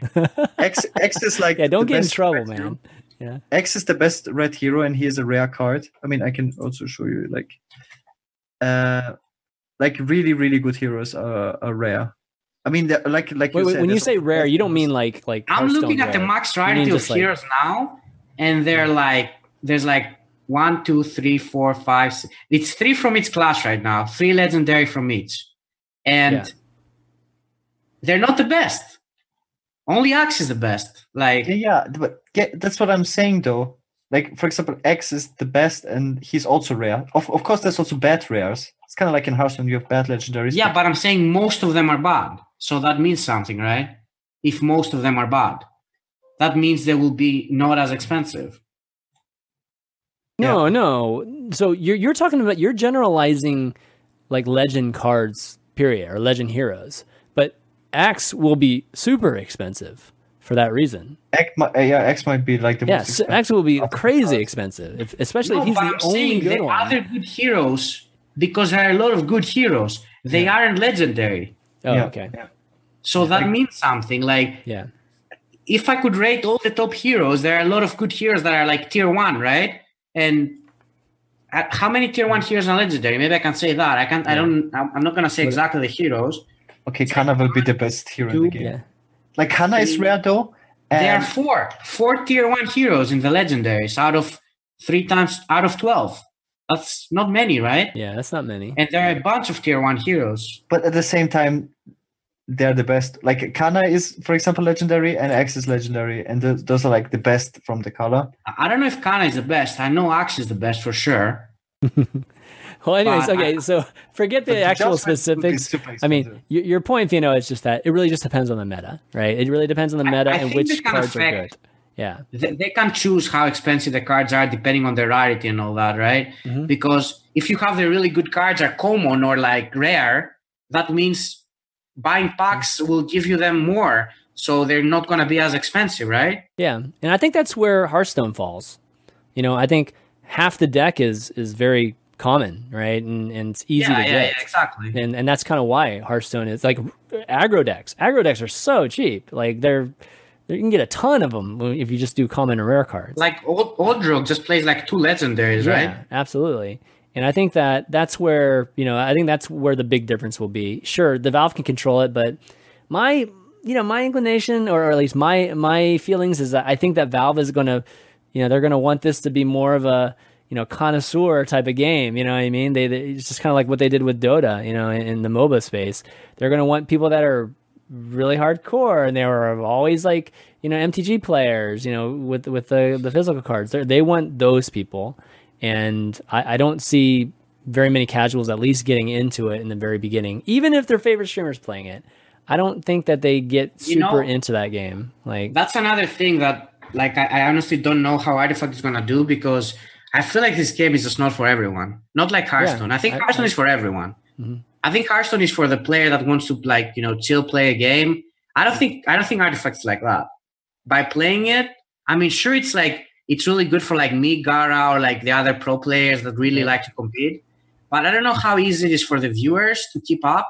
Like Hearthstone, doesn't matter. You go into board control stream now. You open the stream. You see the cards on board. You see the cards on hand. You see your opponents. You know everything that's going on. In Artifact, it's really not like that. Like, well, like you said with board stream, you have the same cards he has. You know what I mean? Yes, like, exactly. In also, Artifact, I probably won't, but... Will people want to watch a game that they can't really play if it's expensive, right? That's another thing. Yeah. Because almost everyone can play Hearthstone, but I don't know if it will be like that with Artifact. I actually talked about this on my stream today. Artifact will be a game I will 100% compete in, but I'm not so sure how good it will be for streaming. Yeah. I mean, at the start, it's going to be good because everyone will want to know what's up. But I don't know if it will, keep being good after a while. Yeah. Because I don't know how accessible it will be to people that don't want to spend much money on it.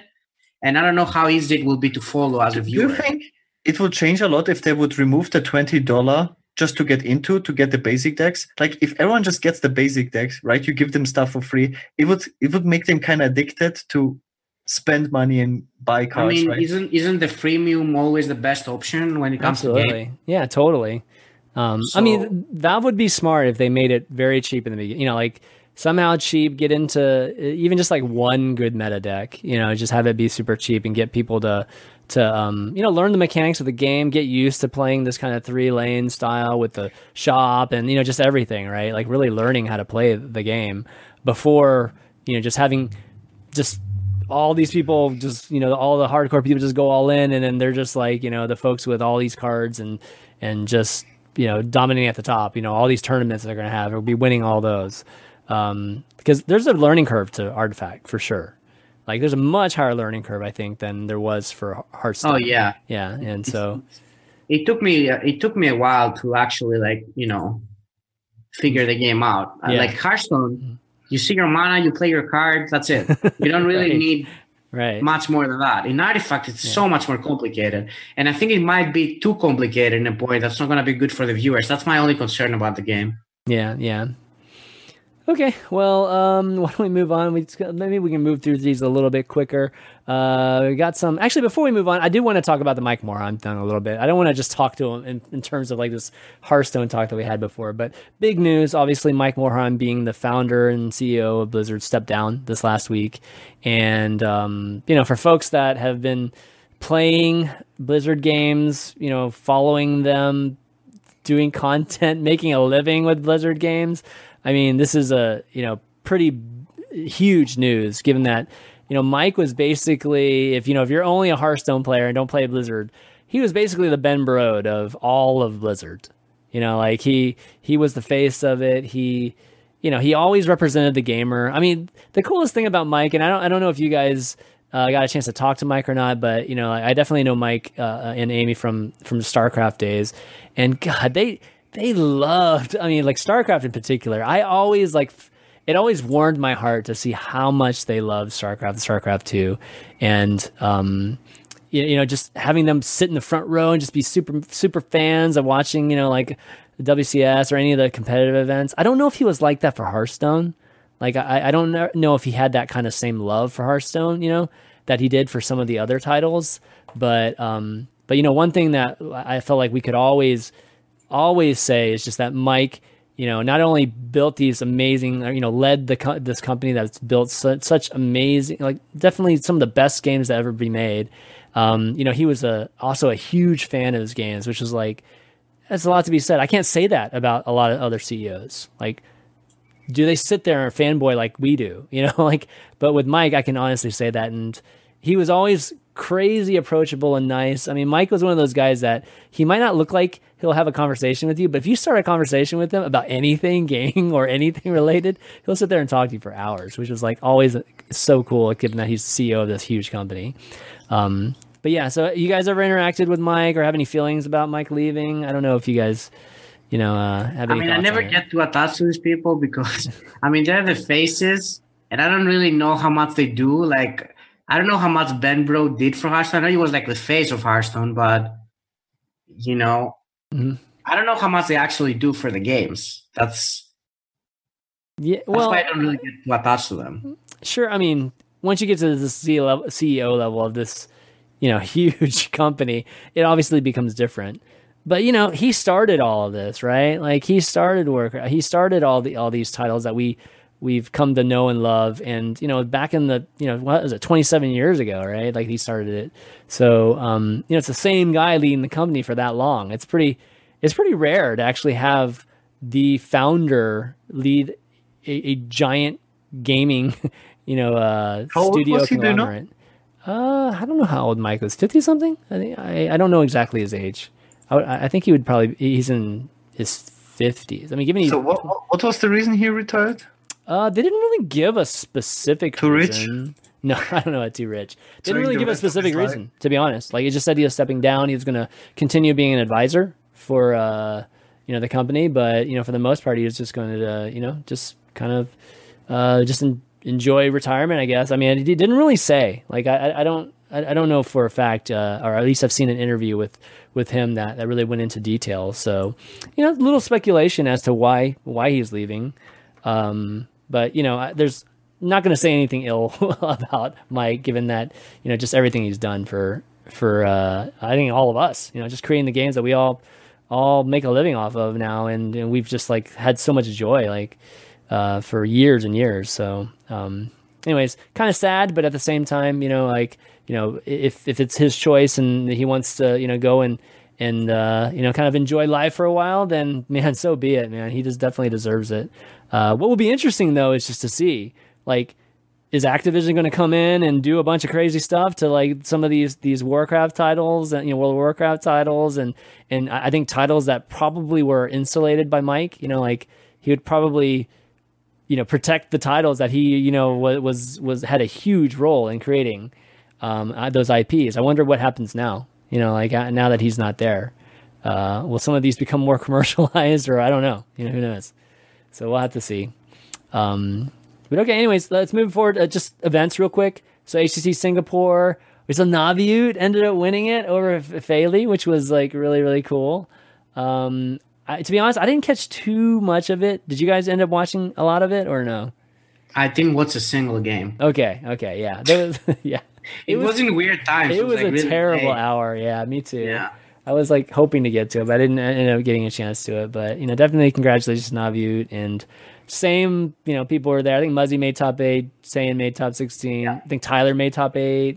Yeah. Tyler made top 4, I think. Yeah. Oh, Tyler did? I think Casey made top 4, right?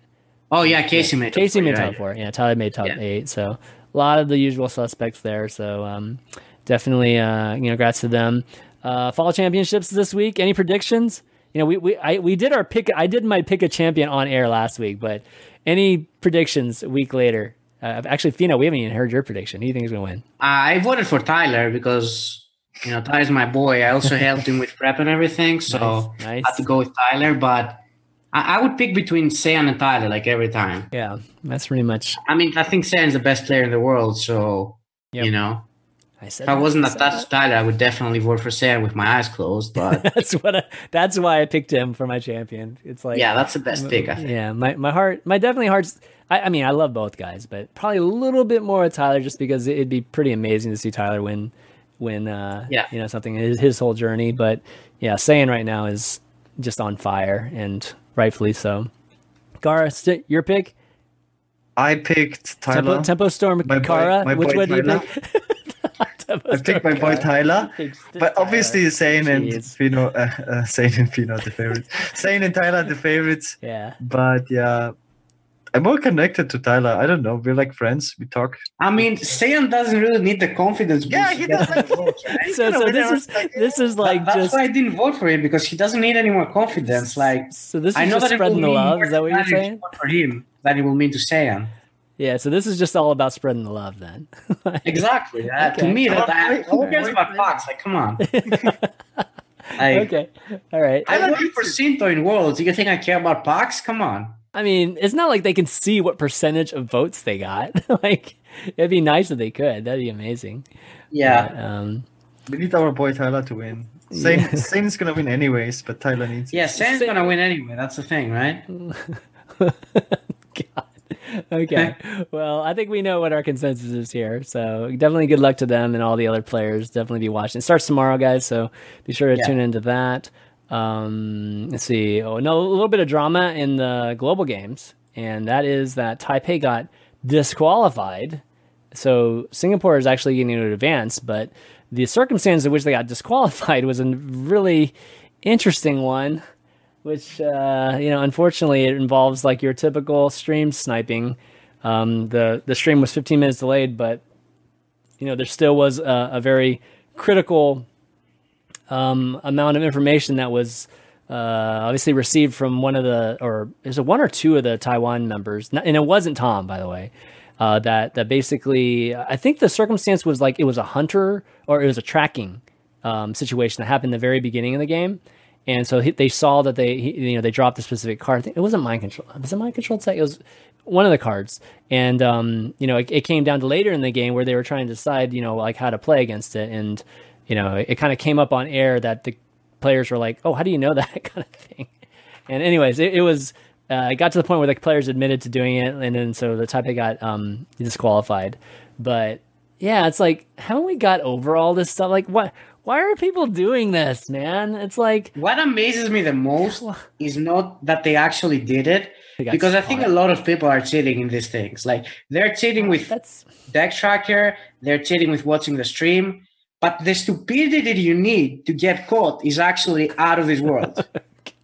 Like... I agree with you, too. That Roger guy actually amazes me. It's the same guy that win traded for Anquan on stream. Yeah. On stream. He did it on stream. Yeah. And now he posted a video where he did that. Like, how can you be so stupid? I don't understand. It's like, is he just so naive that he doesn't understand that this is cheating? Or does he think that's a part of the game because everyone does? I don't know.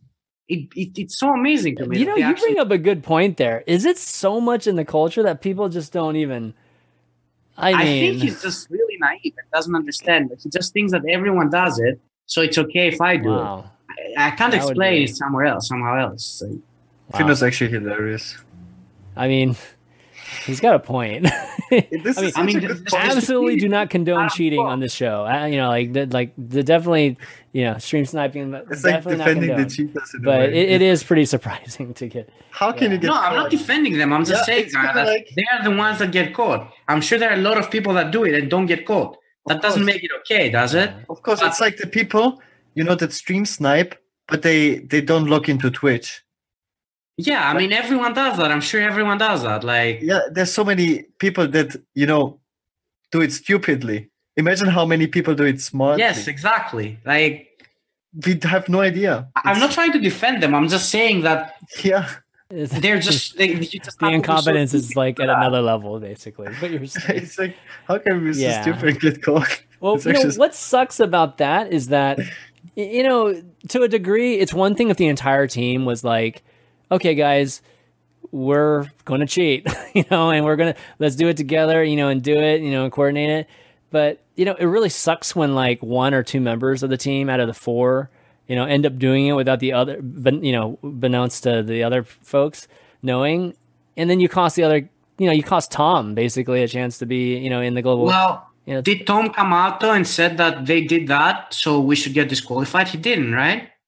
Well, I think all of that happened. I mean, I don't think it was like Tom was hiding it. I think it all happened pretty briefly after that. But Tom didn't know about it for sure. And I just know that if someone in my team did this, I would have just come out and said, you know, this and this and this happened. You can make your decision. If you say that you didn't know about it after you get caught, it's like. Actually, somebody in the chat says that. Everybody's in the chat actually said that they all knew it. Okay, so I didn't actually realize that part of it. So they all knew it. Blizzard tried to say that like they got dragged into it or something like that. Yeah. But even if you get dragged into it, you can just, you know, after the game is done, you go to the admins and you say, I'm not a part of this. This and this happened, you know. I wasn't a part of this. You make your decision. You don't wait for a random video to get posted and then be like, oh, yeah, by the way, I didn't really want to do it. Okay, well. Because if you really didn't want to do it, you should have just went to the admins as the game ended and make it all clear, right? Isn't that the fair reaction? I agree with you there, but, you know, if they all knew it, then absolutely. There's, you know, there are definitely no victims here. Saying there are no victims here at all in terms of the other guy didn't get dragged in. They probably did. But the thing is that even if you do get dragged in, you can just make it all clear by doing the right thing right after the game is over, right? Yeah, so I'm a little clear. So what definitely what I read and heard about it is just that, you know, on air, you know, I think it was Tom that was, you know, trying to make a decision on how to make a play, and what's his name? You know, what's the player that was the other player that actually was sniping? The same guy that's been doing it for a while. Roger? Yeah, is it Roger? Is it Roger? Is that his name? Yeah. So, anyways, Roger and like another guy. He was making a recommendation, right, to what play it was, and then Tom asked him, like, "How do you know?" It's like, would he actually ask that question if he? No, I'm not saying he was in on it. Yeah. He wasn't in on it. He wasn't stream sniping. He wasn't doing anything wrong, but he knew that his teammate was doing it, and he didn't do anything about it, right? Yeah. I think that could he have reported it sooner? I'm pretty sure he could have reported it sooner. So I just know that I would do it for sure because I don't like this kind of things. They're just shady and. Mm-hmm. And you know what's sad about this is like we can't do any. I mean, what can we do about all this? Like we can't really do anything. We can't do anything about it. I mean, outside. As I said, they only get caught because of their stupidity. Else they wouldn't be caught, and no one would care, and they would win World Cyber. So we'll be like, "Whoa, congrats to Taipei for winning." Blah blah. Like, well, I mean, so you know, it's sad. I don't want to like single out Taipei, but I mean, is this something that should be like a very huge penalty? Like, should Taipei be able to compete next year because of this? Like, should they just be banned from next year because of it? Like, I feel like there needs to be like a stern penalty because if we can't do anything about it, like if we can't detect these things and, you know, it's not LAN, I mean, is this going to continue happening? Should at least the penalty for it be like crazy severe? I think so. Right? Yeah. I mean, it should be. Like, I don't think... Because then people would... They're going to keep doing it. Right? Like, yeah. Just getting disqualified. I mean, even just getting disqualified is big enough, but, you know, even if you make it bigger, you don't have anything to lose, right? Because people shouldn't do it. Yeah. So you should just make it as big as possible, in my opinion. Yeah, I guess you could ban the players. It's kind of like a sportsmanship. Yeah. Like, there's no... It's like, if you catch someone doing that, if you know someone is doing that, there should be definitely a penalty. Yeah. Well, so somebody's thinking, why not just ban the players? Yeah, that would probably be the most fair thing. But, you know, banning the country, then all of a sudden you have a collective, like, hey, dude, like, you know. No, you definitely shouldn't ban the country. That's not a thing. No way. It happens in the Olympics. No. It should be for the, I mean. To a degree, it does. Like, I think it should just be the players. And maybe not even like Tom and the other guy that didn't know about it. Like, I know that they're at fault in a way too, but I don't think they should be banned. You know, the people that actually did it, I think they should. Yeah, I mean, it's the fairest thing just to do the players. I definitely agree with that. It's just, I'm wondering if like even just having a crazy severe thing, just so it does cost other people. Like that's, you know, when you do something stupid like that, you're costing the opportunity for an entire country. Then it's like too much hate involved, right? And then people really get hated. And I don't know if that's a good thing. Yeah. You know, like maybe just banning the players and making it consequences only for them is big enough. Like, you know, people are really out there to hate you in this world. So oh, yeah, that's for sure. That's just the last thing is just encourage like another thing to do, give them to hate you. Okay, well, yeah. So a little bit of drama there. You know, Singapore. Congrats to Singapore. I mean, they're going through, you know, because of that. So they'll be at BlizzCon. See, real quick, want to thank just our patrons for supporting the show. Just because you know, we're kind of running over now, so trying to get moving here. But want to give a shout out just to our you know, patrons that support the show each and every week. So Mike T, our legendary producer, of course, and then Bryce L, Raydan. And then we got a few others here. Let me take a look.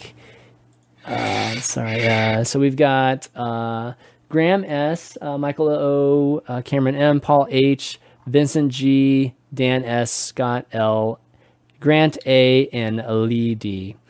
Thanks so much, guys, for supporting. And if you guys want to, you know, make a pledge too, go to patreon.com/valuetown and make a pledge today. It really helps us out and helps us keep this show going. Okay, just maybe one question. Yeah, I think maybe one or two questions, like real quick. All right, Joseph D has a question. So, you know, one of the things that he says is there are many cards in the collection which collect dust, you know, like never see the light of day. And instead, Blizzard only nerfs strong cards. Why don't they buff some old cards that are dead too? And so he kind of like asks us, which cards would you like to see buffed? Out of some of the old cards that never get to see play. Kind of on the spot, but anything. Which one? No, that's interesting to me that they want to see buffed cards. Yeah, I mean, clearly Blizzard's anti-buff, right? Like they've always been like against making cards better. But which card would you like to see made better? He suggests a few, like Dragonhawk, like Young Dragonhawk, Biteweed, Witch's Cauldron. No, just make interesting cards better. Don't make the common ones. Like I think I would go for some like really interesting card that might not be strong enough, or it's like close to being strong enough for actually to be good. Yeah. What would that be? I don't know. He has Harbinger Celestial. So that's an interesting one. Biteweed, Glowstone Technician. I don't like that one. What is Glowstone Technician? I forget the exact.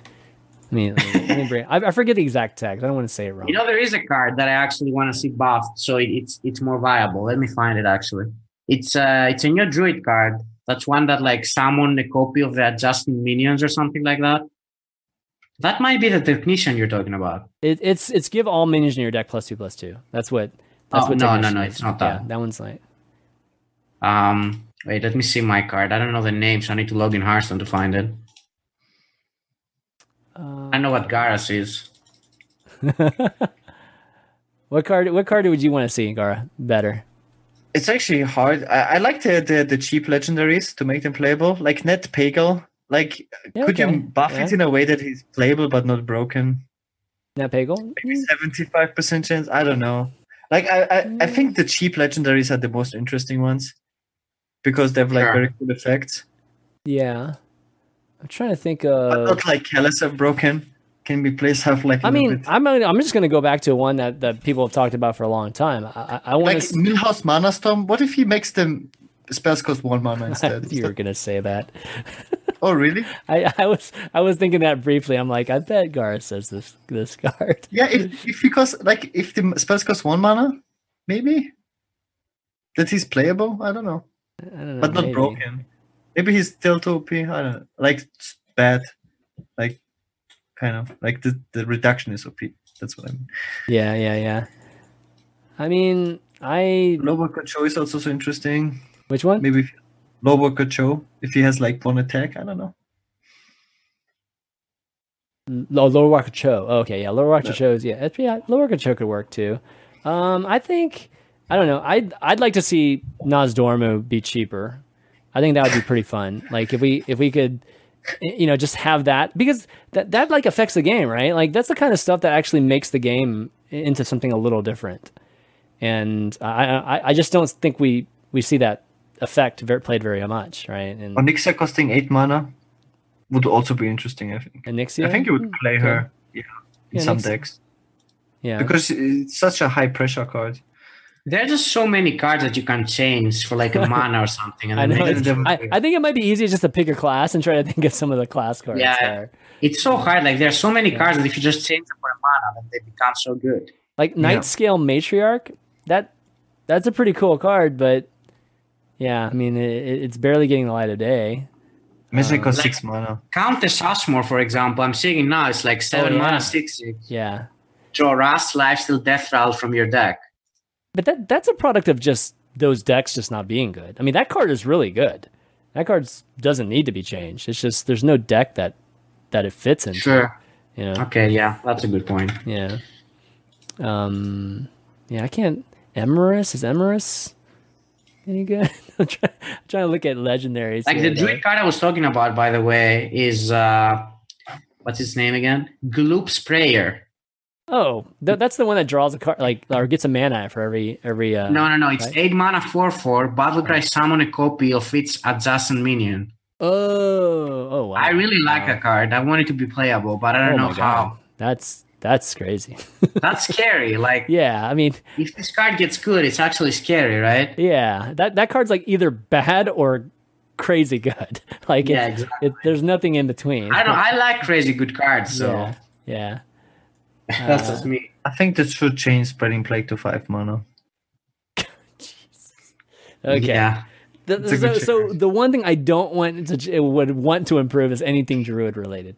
Druid absolutely doesn't need anything improved, and like that's the last class I need improvement on. Okay, let's see, one last question here. Let's see what we got.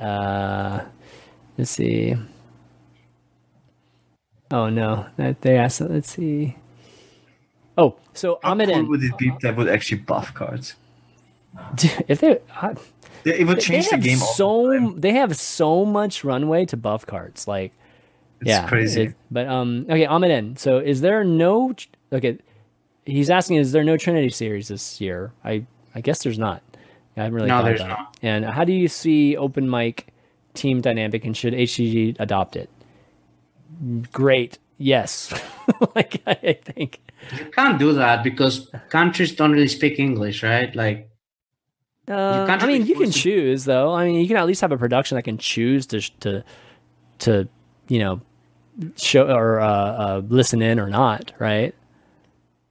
I think that's really interesting in Team League. I don't think it's good in AGG. Okay. Like for a Team League, I'm all for it. Like Trinity Series was my favorite event. It was so, I think even as a viewer, it was so cool to watch it.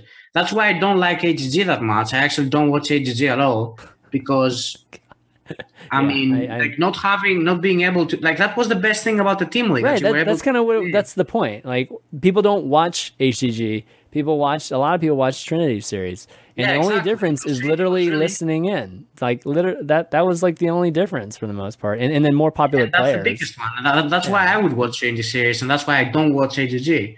I'm sure a lot of people agree with me on that. So. Right. So they should do it, right? Like, yeah. Not in AGG. They should do it in Team League, in my opinion. Okay. Okay, Gary, what's your like what's the point in having like 4 people communicate when nobody can listen to it? It's like dumb. It's not always going to be that way. I mean, there's going to be obviously sometimes where you can, but sure, that's like if it's not consistent, it's literally the most interesting thing about it. I mean, it's because if you have 4 good players, they're going to make a better decision probably than the one player is going to make. Not always, but I mean, I guess that's why they do it, because they want to see more clear games, more well-played games. But I don't know how interesting that is in a game like Hearthstone. I'd rather listen in. Yeah. Yeah. I mean, especially when you see crazy emotions and then you're like, well, what was he talking about? Yeah, exactly. I mean, the current state of the online version of HCG is just boring, man. I'm not going to sugarcoat it. It is boring, dude. It is that, like, why should anyone watch it? It's like, it's just boring. Yeah. Like, also like the roping and the taking so much time, and at least that's another thing. I think if you were able to listen in these turns, and kind of like get a feeling, or like, are they even like bluffing? Do they just want to do it to annoy their opponents? If you're able to listen in, you can actually, have fun with it or like pass your time somehow. But just listen to casters talk like all of that stuff that they come up with just so to fill the time. It's not interesting at all. Watching like an old Warrior Mirror, come on, like who really wants to do that? Like, yeah, I agree with you. So, I mean, what can they do? Like I think they should try to do something. Like, what are they going to do at BlizzCon? Is it literally just going to be 3 dudes up on stage and they just play? I mean, isn't that what they did last time? No, it wasn't at BlizzCon, but I guess they did it at Studio. I guess they did it at Studio, sure. Or was that Gamescom? Or maybe it was at Gamescom. No, it was Gamescom, I think. Gamescom, yeah. But that wasn't good, right? Like, I mean, you just have the casters and you have a bunch of people it's like, playing the game. And having a camera on them. That's it, right? Right. So there's nothing special about it. And that's like the difference, right, between HGG and say something like Overwatch World Cup. I mean, Overwatch World Cup is so much more hype, and the whole representing your country and all that. I mean, it's promoted by the teams themselves, and it should be a hype event. Like representing your country should actually be a very cool format for you. So I think it deserves something special. Like the actual production deserves something that's different than all the others. So, I don't know what that is off the top of my head. I mean, obviously the open mics thing is an idea, but you guys, I think brought up a very valid point of why not to do it. So, but they got to do something, man. It is like, I don't want to say a waste of airtime, but it's not great. Yeah. Okay. Well, anyways, yep. Oh, go ahead. I feel like all the players didn't like the format. And that should never be the case. Oh, that's actually a big, every team hates the format they're playing. Like, how stupid is that? Like, no, obviously nobody wants to play a format where we have like a super polarized meta, especially tournament meta, and then you randomly queue decks, and then you're like, okay, I queue my Baku Warrior randomly into your Quest Rogue. Wait, who wants that in a tournament format? Nobody. Like, there could be so many interesting things that they can do that would make it like so much better. Like, I don't know, even having something like draft in Hearthstone when you're like, I remember when Fireball did something like that, when they would like give you some cards and then you would have to pick to make a deck like that. I don't know. For me, I find that interesting, but well, Batstone was like bans, right? Like that was the big thing in Batstone. Yeah, but I'm saying something similar with like, you can make a deck from like these cards. Oh, that's sealed, right? That's kind of like the Red Bull sealed thing, right? The Red Bull sealed tournament was something like that, basically. I think I don't know. I find that interesting for like team things. If you just play the best decks as a team, it's kind of like I don't know. Is that interesting? Point is, as well look at one guy play a deck, right. Just play better, but. Yeah, point is the global games needs to be different. Like it should stand out format wise or production wise. And right now it's not. It's just like literally, it's like watching TESPA. Like I don't actually see it that much different than watching a TESPA broadcast, and that's not. I mean, it's just the fact that the level should be higher, kinda, right? Yeah, but it's in the end it's the same. Like we just watch people playing Hearthstone, like and the same casters. I agree. Casting. That's why I don't think it's that interesting. Right. Absolutely. Okay. Well, I think that's all we got for today. Maybe just a couple quick community things. I know a few folks are doing something cool. We rarely get a chance to like give shout outs to some community folks, but Wild HS is doing like this NA Wild Ladder Challenge. I don't know if you guys have seen it or not, but it's like their own version of like the HCT ladder, but for Wild. So you guys might want to check that out. That's I think it's wildhs.com. Just take a look at that, and if you're a Wild player, go and sign up for that. Wild. Yeah, it's sign up for that free. They're doing some cool stuff over there, so check that out. And then lastly, somebody messaged me about somebody setting up the Hearthstone Meme League, which is, I'll link this in the chat, but there's like a Reddit thread here that basically talks about it's an actual competition, like a league that there's prizes like in the end, like gift cards and whatnot, and it's like playing Hearthstone in a different way. Just think of it like that. There's like different conditions that earn different points, and they're not just like kill the opponent. It's like, like one of them is play Mulch Muncher for 0 mana, or ramp to 10. There's all these different types of objectives. So, it kind of maybe is a little bit to the point where we were talking about how Hearthstone, has like so much like variety and flexibility. So it's kind of cool. I was thinking of doing this in my stream. Like quest stroke is so good. Dude. Yeah. That you can like throw away some cards or try to do the quest with a certain thing, just so you make it harder for you. You know what you should do? I'll give you an idea. You should play Quest Rogue. You don't have to. Everybody knows you can win Quest Rogue. But each time you win, remove one of the cards. And I don't know if your chat picks the card that you put it in, but you just have to, every time you win, you got to remove a card until you finally lose, and see how many cards. Like I had a stream where I win like 10 or 12 games in a row in High Legend with Quest Rogue, and I was like, should I just throw the quest away, see if I win, even if I do that? Like, oh my God, that would be impressive. Like I asked them what card they wanted me to do the quest with. It was fun. There's no way to win Quest Rogue without the quest. You can win, trust me. Really? Yeah. Oh my God. You're going to join eventually, right? I guess it depends on what you like replace it with. But. You just had to step like Giggling Mentor 50,000 times. Oh, that's true. That's true. You can do that. Oh man, just chip away at them 1, 2, 3, 4 damage at a time. Okay, well anyways, check that out, guys. There's still people doing some cool stuff in the community, so definitely check that out when you get a chance. But we're gonna wrap up. We went way over today. We had, like I said, a lot of stuff to talk about, so extra long episode for you guys this week. Wake up at like 5 hours. I know. But Fino, always great to have you on, man. We've been trying to get you on for a while now, but you're such a busy guy, so thanks for coming on, man. No problem. Famous. Any shout outs you want to do before you take off? Not really. I nothing on top of my head right now. Shout out to Chucky for making the last changes good. I hope he makes new ones. Shout out to Chucky. It was all Chucky. It was all Chucky. Yeah, true XR and those guys. It's like, if he actually helped, and he told me he had a say. So.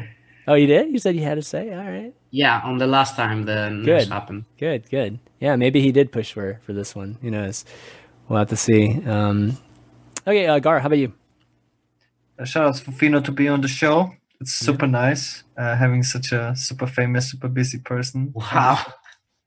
I didn't know that, Gar. Thanks. Shout out to my boy Tyler. Yeah. He's going to qualify.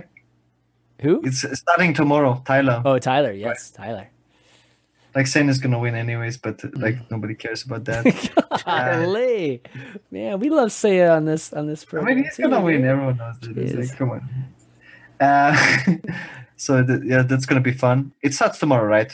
Yeah, Tyler's not playing tomorrow. It's Seiya and Sinto play tomorrow. Oh, that's gonna be a good one. Seiya, Sinto. Those are the three most notable people, by the way. No, they're not playing each other. I thought you were playing them. Okay. Oh, they're. Yeah. I think Sinto built a very interesting persona in Hearthstone.